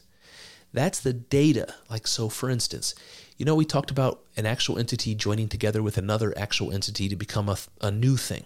So two experiences come together, they become a third experience, something new. That those experiences within become kind of objects to the subject. This is all getting muddy, but you know what I mean. Two experiences come together, and they in the process of doing that, they create this subject-object dynamic. One of the experiences, or maybe the combination of the two, becomes like the perspective of a subject, and it's made up of these objects. Okay, so that's the way the subject now sees itself, as made up of objects. And so those objects can be experienced, obviously, and that's the data of experience. So it's almost like Whitehead is saying that the data that these actual entities embody are the experience of itself, the things that make it up, the experiences that make it up. And that's some combination of other experiences and these eternal objects, these forms. So you might also say, rather than, from my perspective, rather than calling them eternal objects or forms, you might just call them God. So the primary data is God, and it may be, in my mind, it may be that God in that context is potentiality. It's not, it's not anything particular. It's that stem cell example. It can become anything. So that's an interesting way of thinking about it, because data seems to be always something specific. So what would data be if it could become anything specific? And there's something from quantum mechanics that comes to my mind. It's a qubit. I don't know if anybody's heard of this before, but in computer science, you've got bits, right? And they're the simplest form of data, ones and zeros, right? That's what a bit is, ones and zeros. A qubit in quantum computing is actually three things altogether interchangeable. It's 1, 0, and 1 and 0. So you can imagine a bit is either a static 1 or a 0. A qubit is like something that's constantly changing between 1 and 0. It's 1, it's 0, it's both, it's neither, all the time. That's what it is. That's kind of how I imagine data in this context. It's ones and zeros all at once, and none of them at all at once, all the time. It can be a 1 when it needs to be a 1. It can be a 0 when it needs to be a 0. It can be both or neither when it's called for. But in reality, it's none of those things. It's just potential, something like that.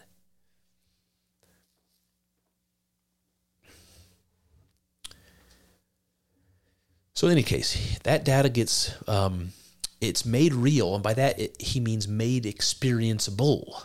And so we have an experience of that experience is a feeling, and that feeling is what he calls the satisfaction. That's the purpose of existence. He says the actual entity terminates its becoming. So again, an actual entity is a standalone thing. If it joins together with another experience, it becomes a third thing, something new. Whitehead says it terminates what it was, or whatever it was doing before. It terminates its becoming to become something new. And that feels like something to the aggregate entity. It feels like something to the subject that's been created by this unity of experience.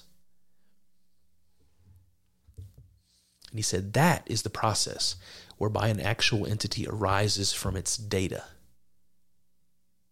An experience arises from its data.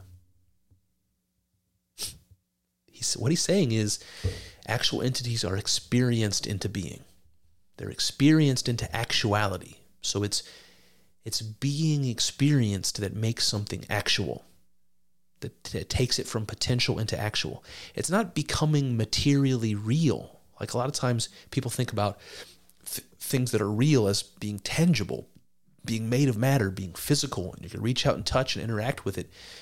Whitehead says no. That's not what it means to become actual.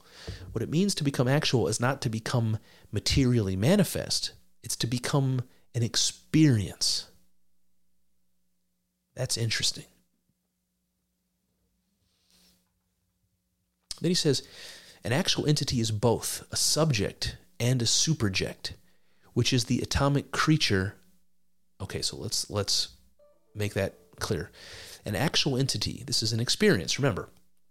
It's both a subject, remember that's an experiencer, and a superject, which is the atomic creature. That you might say that's the object of experience. So an actual entity is both the experiencer and the object of its experience. Right? That's like looking at God as creation and creator at once. To Whitehead, an actual entity is the experiencer and the object of experience at once, self-contained. Isn't that interesting? He says it has become a being, and it belongs to the nature of every being, that it is a potential for every becoming. So an experience is both the experiencer and the object of experience together. And anytime you have something like that, anytime you have an actual entity, it's kind of the raw material for some new experience. It's always continuing and continuing and continuing. Everything new that's made is raw material for more newness and even more newness, because the complexity just compounds on itself. Just think about the number of connections that you have between three objects. You can draw lines between them, maybe a triangle between these three objects. Imagine those objects are all experiences. And every time you add a new experience, every time you add a new dot, you have exponentially more possibilities for connections between them. That's what he means. And then he says, the process of becoming is dipolar by the determinateness of the actual world and by its prehensions of the indeterminateness of eternal objects. Okay, so this is difficult to explain, but I've done it before, so maybe it won't be new to your ears. When he says the process of becoming is dipolar, he means that there's two opposite things happening at once. He says you have the determinateness of the actual world. That's just the particular, actuality, the things that exist. They're finite and limited and, distinct. But you also have, participating in all those things, the indeterminateness of eternal objects. Right? Those are those essences that we can't pin down. What is beauty? What's the essence of a dog? It's hard to tell in words exactly what that is. In fact, it's impossible. So you've got something actual, definite, and you have something potential and ethereal and hard to pin down. And they're both coming together in order for reality to exist. And so what you see there is what I've called many times a generative union of opposites. You've got the actual and the potential. You've got the determinateness and the indeterminateness, right? You've got opposites that come together. And you see that in all of the creation stories from our religious history. You see it in the biblical story. You see it in the Sumerian story, Tiamat and Apsu, the salt water and the fresh water, the chaos and the order, opposites coming together. And in those religious stories, they were together in the beginning, one thing, the Ouroboros. And their union was generative. It created all these things within. And according to the religious stories, they had to be separated from each other.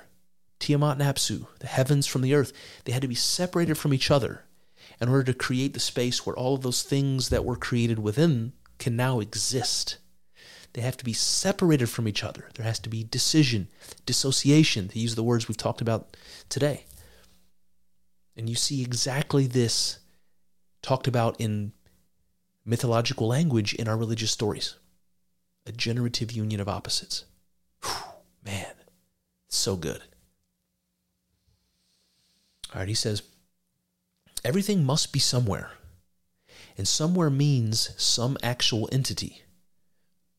Accordingly, the general potential of the universe must be somewhere. This somewhere is the non-temporal actual entity, the primordial mind of God. Okay, all right, so this is where we're going to start to get into what Whitehead means by God, because it's really perplexing to me. Okay, remember earlier he said that things don't come from nothing. So everything that exists must come from something that exists.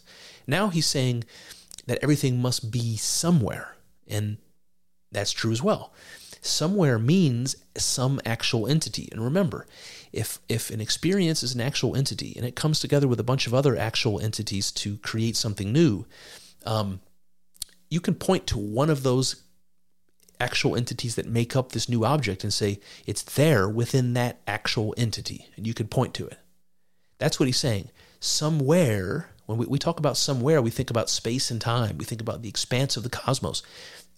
He's saying what that means is actually like something nested within something that already exists. So where something exists is always in something else that exists. It reminds me of those Russian dolls. You open up the Russian doll and there's just a smaller version of it. And you open up the top of it, it's a smaller version of it. Whatever those things are called. That's something like that, right? Everything that exists is within something that exists. It's like that, nested in this fractal manner within itself. And then he asks another question. He says, if everything exists like that, how about the general potential of the universe? Right? It's one thing to say you start with one actual entity and you start building more actual entities onto that and creating something new. But what about that first one? It didn't come from an experience that happened first. There must have been a first experience, don't you think? What about that one? Where did it come from? And Whitehead says, the general potentiality of the universe must be somewhere. That somewhere is the non-temporal actual entity, the primordial mind of God. Okay.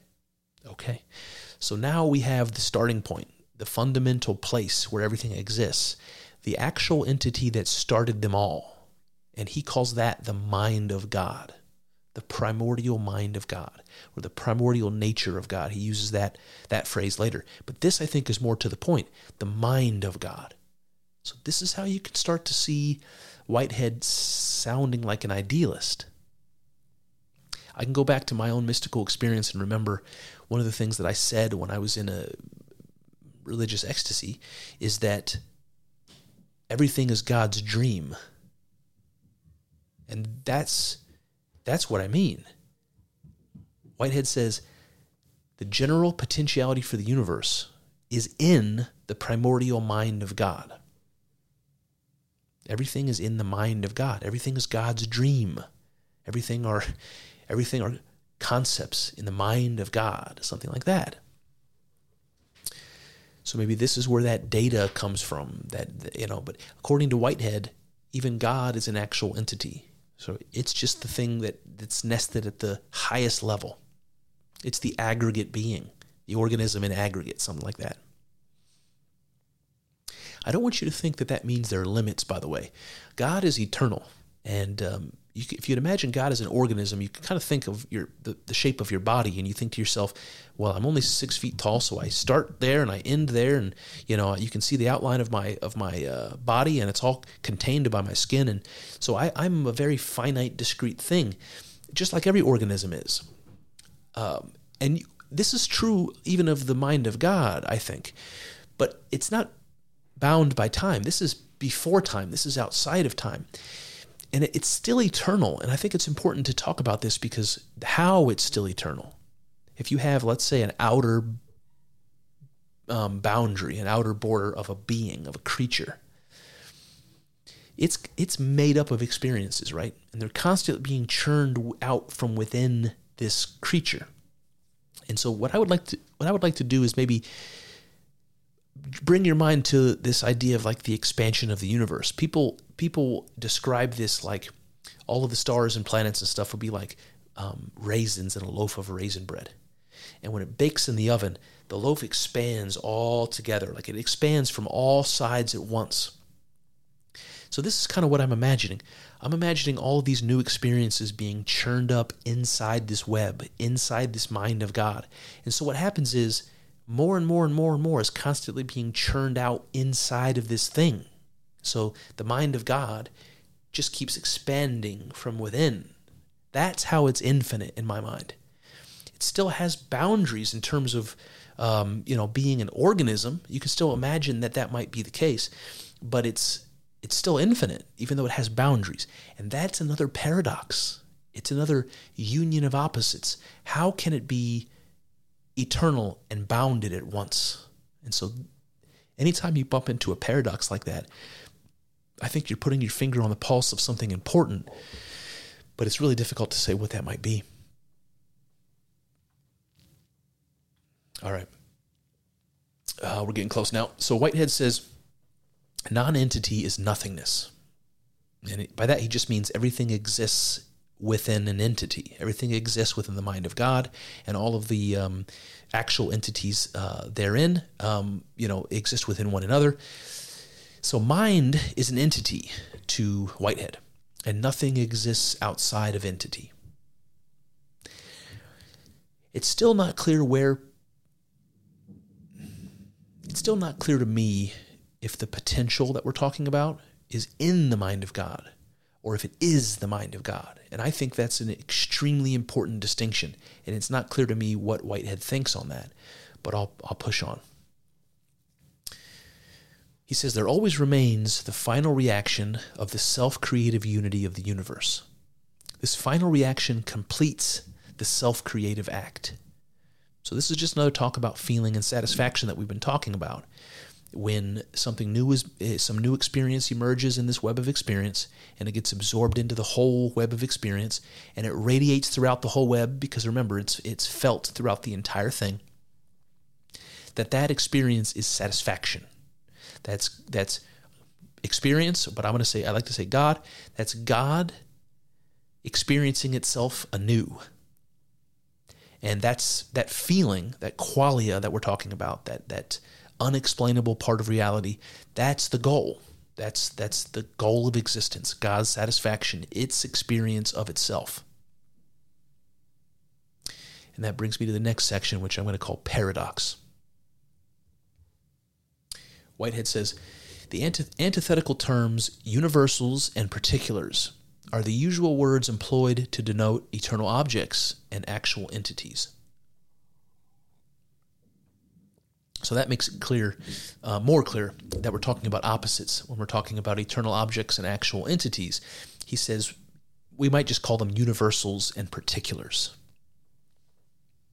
Then he says the ontological principle and the doctrine of relativity blur the distinction between what is universal and what is particular. All right, so this is why I'm calling this one paradox. You know that, if we go back to our sort of symbolic understanding of this sort of thing, and go back to our religious stories of the Ouroboros, and we're talking about the generative union of opposites.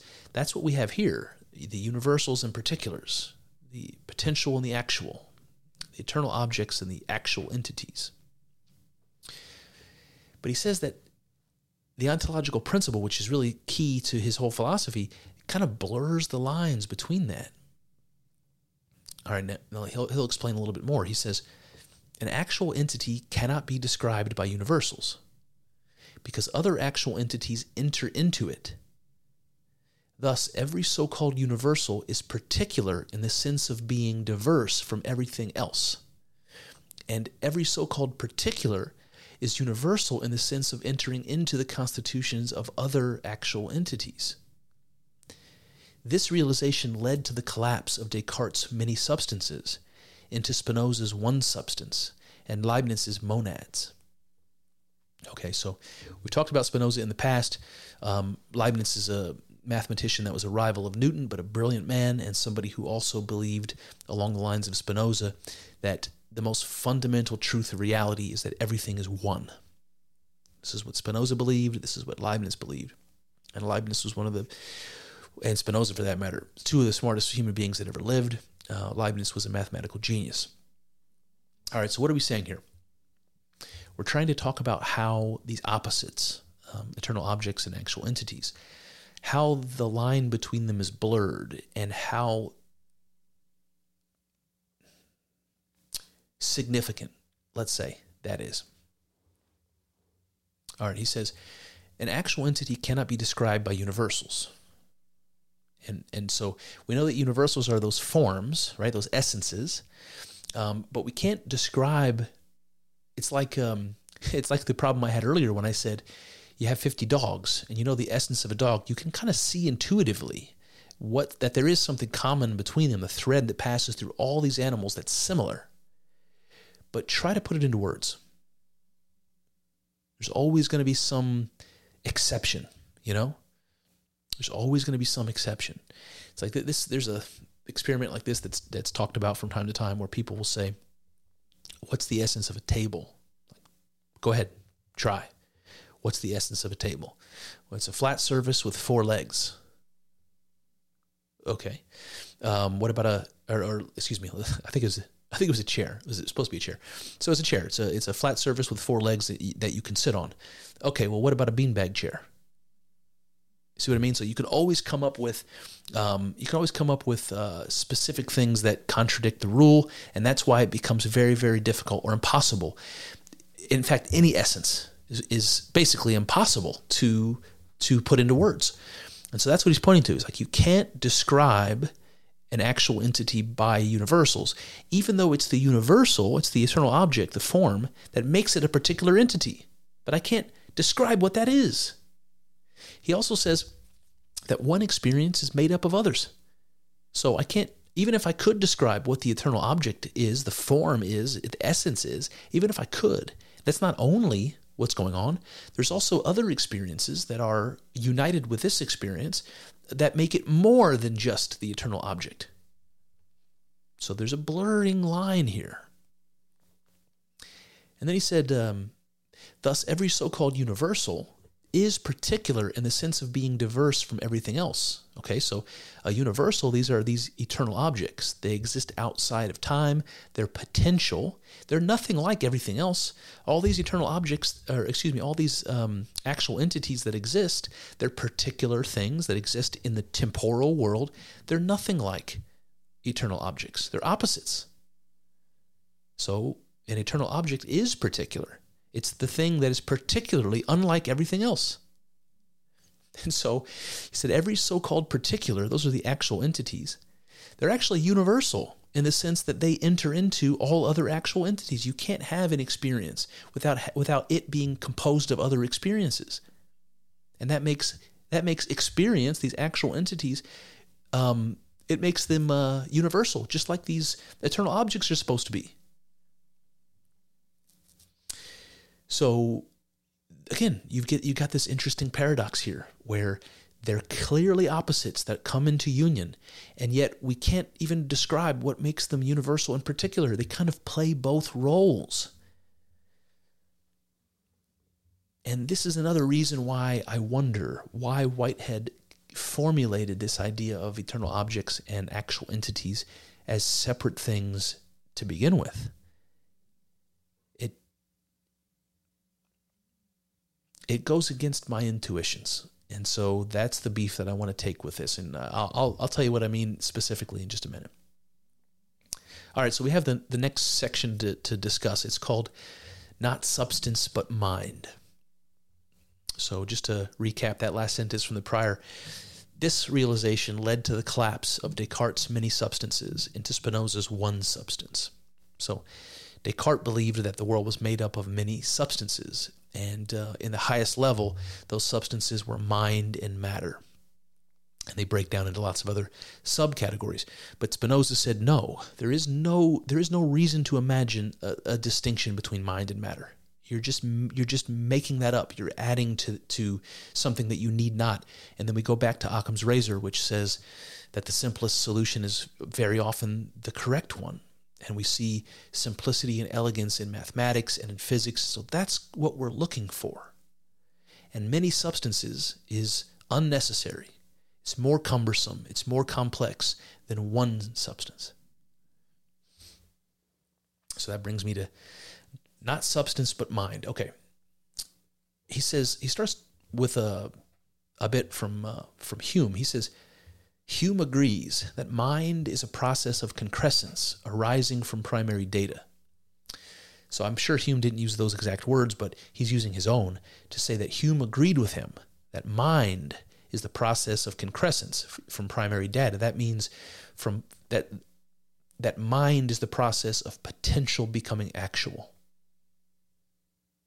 So mind is the actualization or the experience of the data. Now, I don't know, again, what that data is. If mind is this primordial actual entity, then you might say mind is all that exists. So whatever data it is, seems to me to be, I don't know how you separate that from mind. Mind and data, I don't know how you make them separate things. And he's saying that mind arises from data. So this is strange to me. But he goes on, he says, for the philosophy of organism, the primary data are always actual entities absorbed into feeling in virtue of certain universals, shared alike by the objectified actuality and the experienced subject.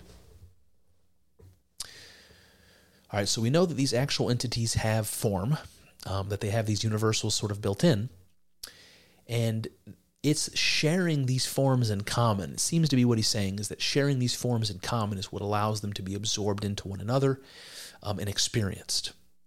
Now, one way of saying that, if you go back to what I said earlier, is that if we think that eternal objects are, or potentiality, if we just call that God, then how we would reword this is to say that every experience is able to be absorbed by others because what they share in common, this universal they share in common, what that means is that it means God, that they're both God and they share that in common. And that's what allows them to merge into each other because they aren't different things. They're exactly the same thing. Something like that. Then he says, an actual entity's ideas of things are its feelings. Its ideas express how other things are components in its own constitution. Okay, so this is interesting.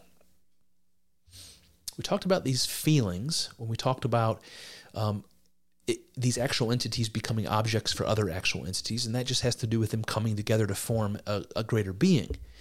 That when they become, subject and object, right? They're come together. You got multiple experiences coming together. They have this perspective of being a subject. Then all of the other things that make them up become objects, and it feels those objects. And here what Whitehead is saying is that those feelings are its ideas of things. That again, that has to do with mind. So actual entities seem to have a mind, or they seem to share a mind. And that basic actual entity that engulfs all of them, Whitehead already told us, is the mind of God. So the mind that's shared between this entire web of experience that's interconnected with each other, the thing that gives them all mind is the actual entity that they share in common, the mind of God. So everything that exists, that has a subject, that has a mind, or that experiences its mind, what it's experiencing is the mind of God. And I think that's beautiful. I think that resonates with my mystic intuition. One of the things I said in Mystic Experience was that the consciousness that I am is in everything that exists, all the matter and energy in the cosmos. And I think that's saying the same thing. You know, the fact that I experience myself to have a mind is what connects me to everything else that experiences itself to have a mind. We do not have separate minds. We participate in the same mind, the primordial mind of God, according to Whitehead. And I think that, I don't know if I ever would have formulated it that way, but I don't disagree with that. I think that's beautiful.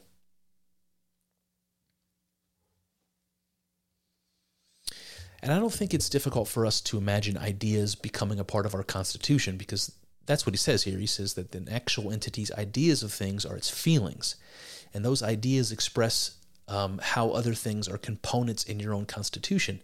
So you've got, let's just talk about political ideas or philosophical ideas that you've never encountered before. And maybe it's this one, maybe it's this idea of process in Alfred North Whitehead. And you hear me talk about it, and some of it makes sense, and it resonates, and you absorb that into yourself. So that's a really commonplace thing. I don't think there's any argument there that we experience ideas and we take them into ourselves. We incorporate them into the thing that we are. And I think we can see that very easily by any time we learn something new, a new concept, a new idea, and then whatever our reactions are to that, because those are feelings. Sometimes we encounter an idea and we think to ourselves, that's fantastic. I'm going to adopt that right away. Other times you encounter an idea and you go, bullshit, that doesn't seem right at all. Either way, you've got an idea incorporated into your mind, right? Something new that wasn't there before that now exists in your mind as a part of this complex of ideas that you call yourself. And you have feelings about it.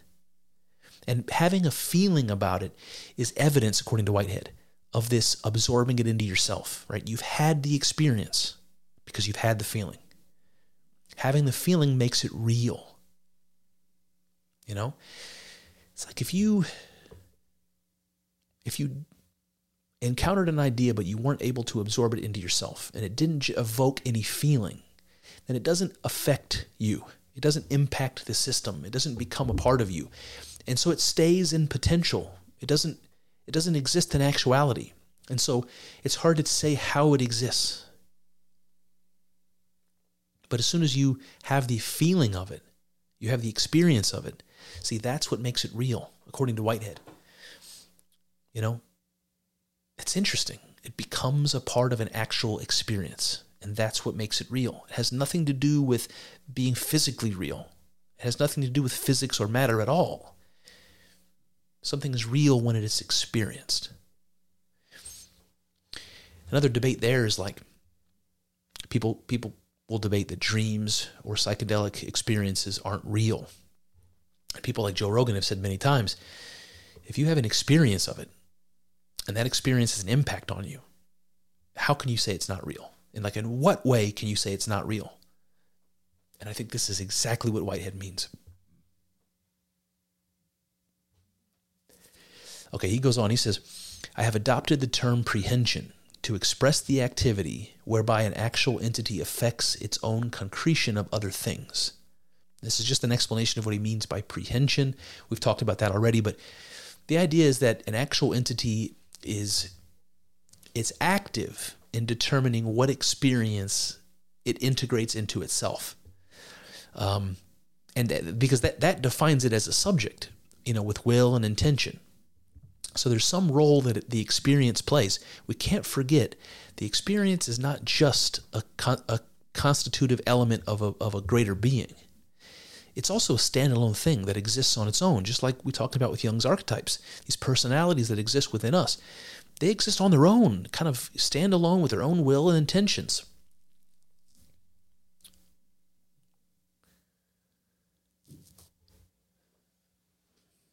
All right, he says, the prehension of one actual entity by another is the objectification of the former entity as data for the latter. All right, so we've covered that. We did ask the question what data is, but now we do seem to know that at least it is the actual entities and the eternal objects that are available to the subject, that get absorbed into that subject and become a part of that feeling, that satisfaction that we talk about being the kind of the goal of existence. So it seems to me that data is not separate from mind. Mind either is data or it generates data. But it's also that thing that experienced the data. It's the thing the data is for. So mind is the thing that makes experience possible. Experience isn't possible without an object of experience, without this data. So the data seems to be associated closely with mind. Either it's the same thing as mind, or it's generated by mind, as far as I can tell, something like that. And then Whitehead says, mind is a unity of the prehensions of ideas into one concrete thing. So mind is a unity of all ideas, since mind is where ideas exist. But it's also that which generates ideas. And I think we see more paradox here. All right, then he's going to switch gears to John Locke. He says, Locke writes, the mind furnished with a great number of ideas are presumed to belong to one thing, united in one subject.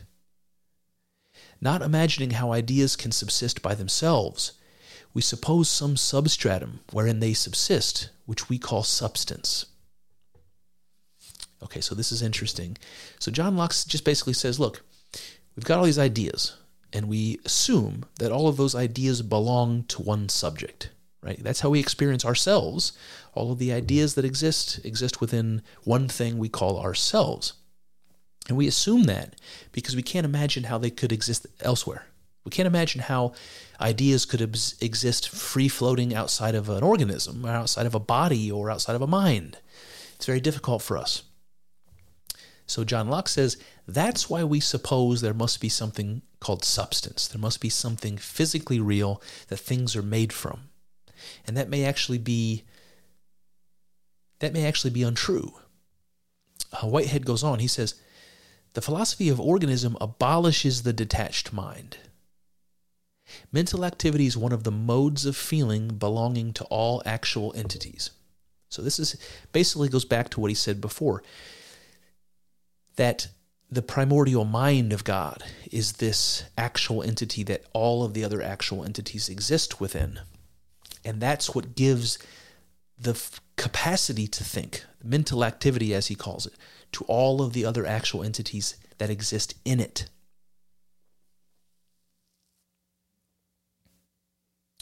So even mind is an experience, an actual entity to Whitehead. And if that's true, it must be the primordial mind, the mind of God, which is shared among all connected experiences, all of the actual entities within it. It is not detached, but belongs to an organism, which places Whitehead's mind in the position of deity, as far as I'm concerned, the primordial mind of God, as Whitehead calls it, or the primordial nature of God. He says, all actual things are subjects, each prehending the universe from which it arises. The creative action is the universe always becoming one in a particular unity of self-experience, and thereby adding to the multiplicity which is the universe. This insistent concrescence into unity is the ultimate self-identity of each entity. All right, so there's some good stuff here. It's buried a little bit, so let me dig it out for you. He says all actual things are subjects. Everything has a mind, right? We know that because all the experiences that exist within the primordial mind of God, and that's and participate in the mind of God. That's why they all have minds. He says the creative action is the universe always becoming one in a particular unity of self-experience. Now, I think that last bit is the telling bit. So the creative action of the universe is always becoming one. That means these new experiences, these novel new experiences exist, and they immediately get incorporated into this one thing, this one web of experience.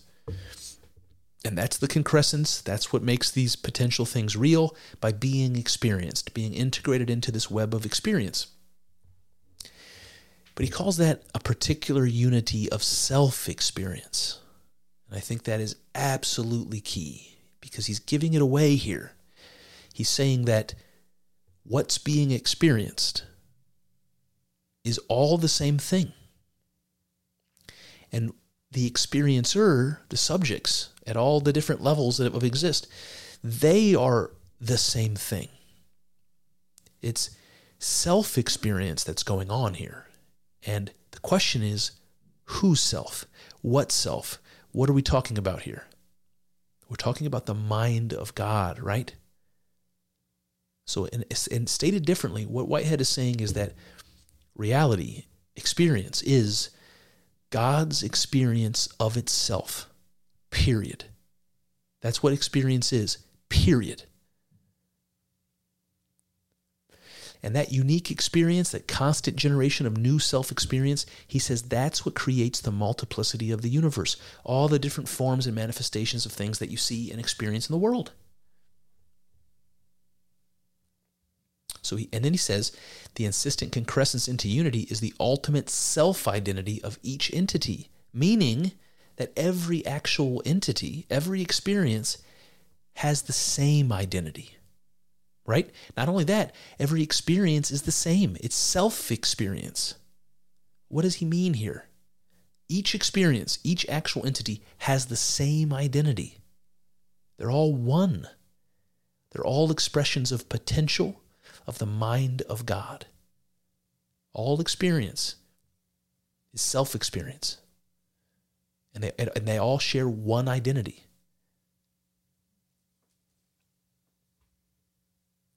That leads me to my last bit here, which is called What is Power? It's going to be more John Locke to wrap it up for the day. He says, Locke introduces his doctrine of power as follows.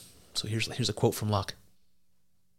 The mind, being every day informed of the alteration of those simple ideas it observes in things, taking notice how one ceases to be and another begins, and observing a constant change of its ideas, sometimes by the impression of outward objects, and sometimes by its own choice, considers the possibility of having its ideas changed, and the possibility of making that change.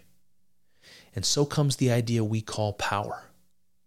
All right, so what does he mean by this? He said that your experience, everybody's experience, is an experience of things constantly changing. And you might say, he calls them ideas. I called them things, but we're really talking about one and the same thing. Remember, if everything exists in the mind of God, then things are ideas. There is no difference. And to Whitehead, that's the case. Things, ideas, organisms, they're all the same. They're synonyms, you know?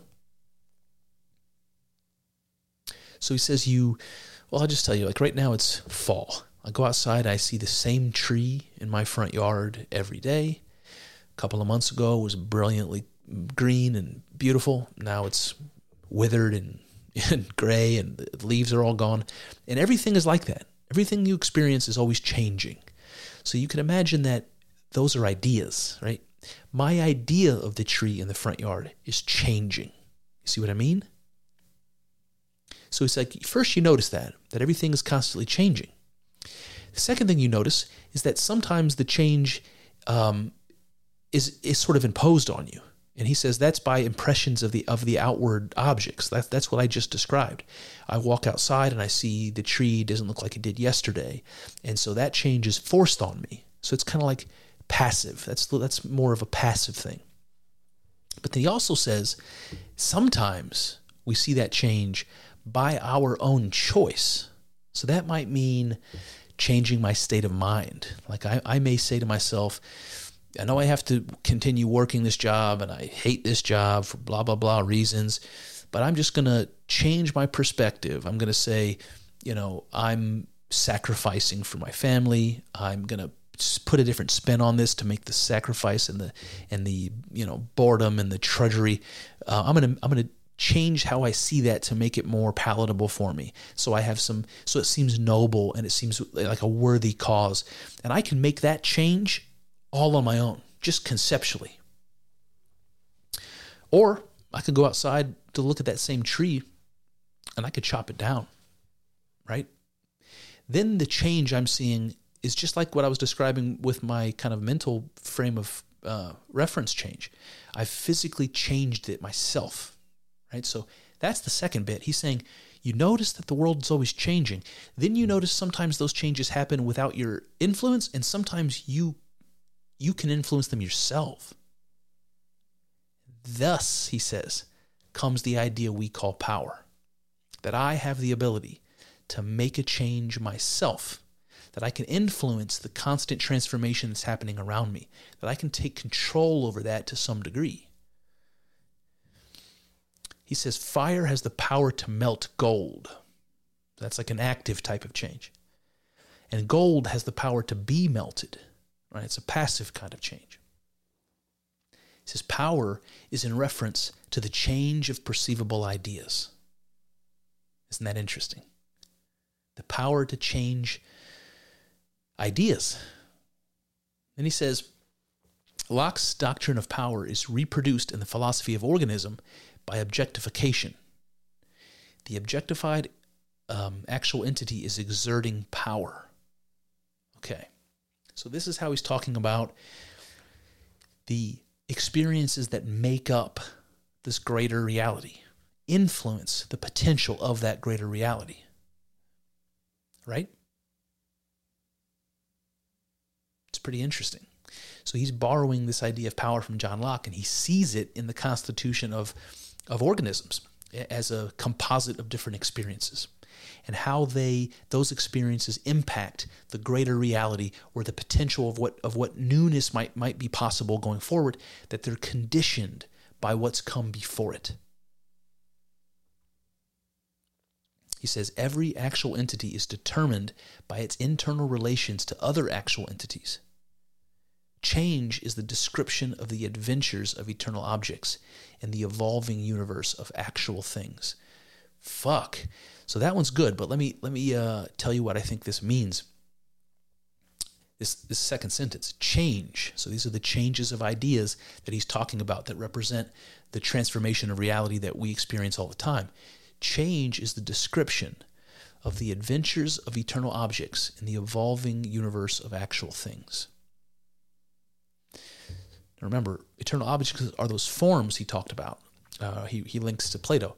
But I think eternal objects, these forms, are not separable from the primordial nature of God, or world of forms, or mind of God, where these things are supposed to exist. So I don't see this reading the same way. I see this reading like this.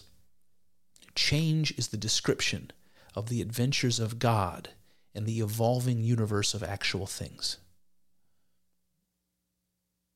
God is the experiencer and the object of its own experience. Whitehead has said as much. He said that that everything shares an identity, right? Everything's all the same. So change is the description of the adventures of God in the evolving universe of actual things. And again, I'm reminded of that really old idea of this primordial computing machine. You've got the paper with all the punches in it. You feed it through the machine. It gets read by the machine. Now that getting read by the machine part, that's the equivalent of the knower. That's the process of experience, right? The cards being read through the machine. That's the process of experience. That's the adventure of God in the evolving universe. God is constantly transforming, in actuality. Whitehead has said that plays back on God, and we can just use the word potentiality for that. Potentiality acts upon actuality, and actuality acts back upon potentiality. It conditions it. And so you have this process, this unified process. And he says, Locke's phrase, there must be some real constitution on which any collection of simple ideas must depend. Remember, if simple ideas are just the objects of my experience out there in the world, they're my ideas of what's going on out there, they're in my mind, that they must have some constitution that they rest upon. What ideas depend on for their existence is mind, right? The mind of God.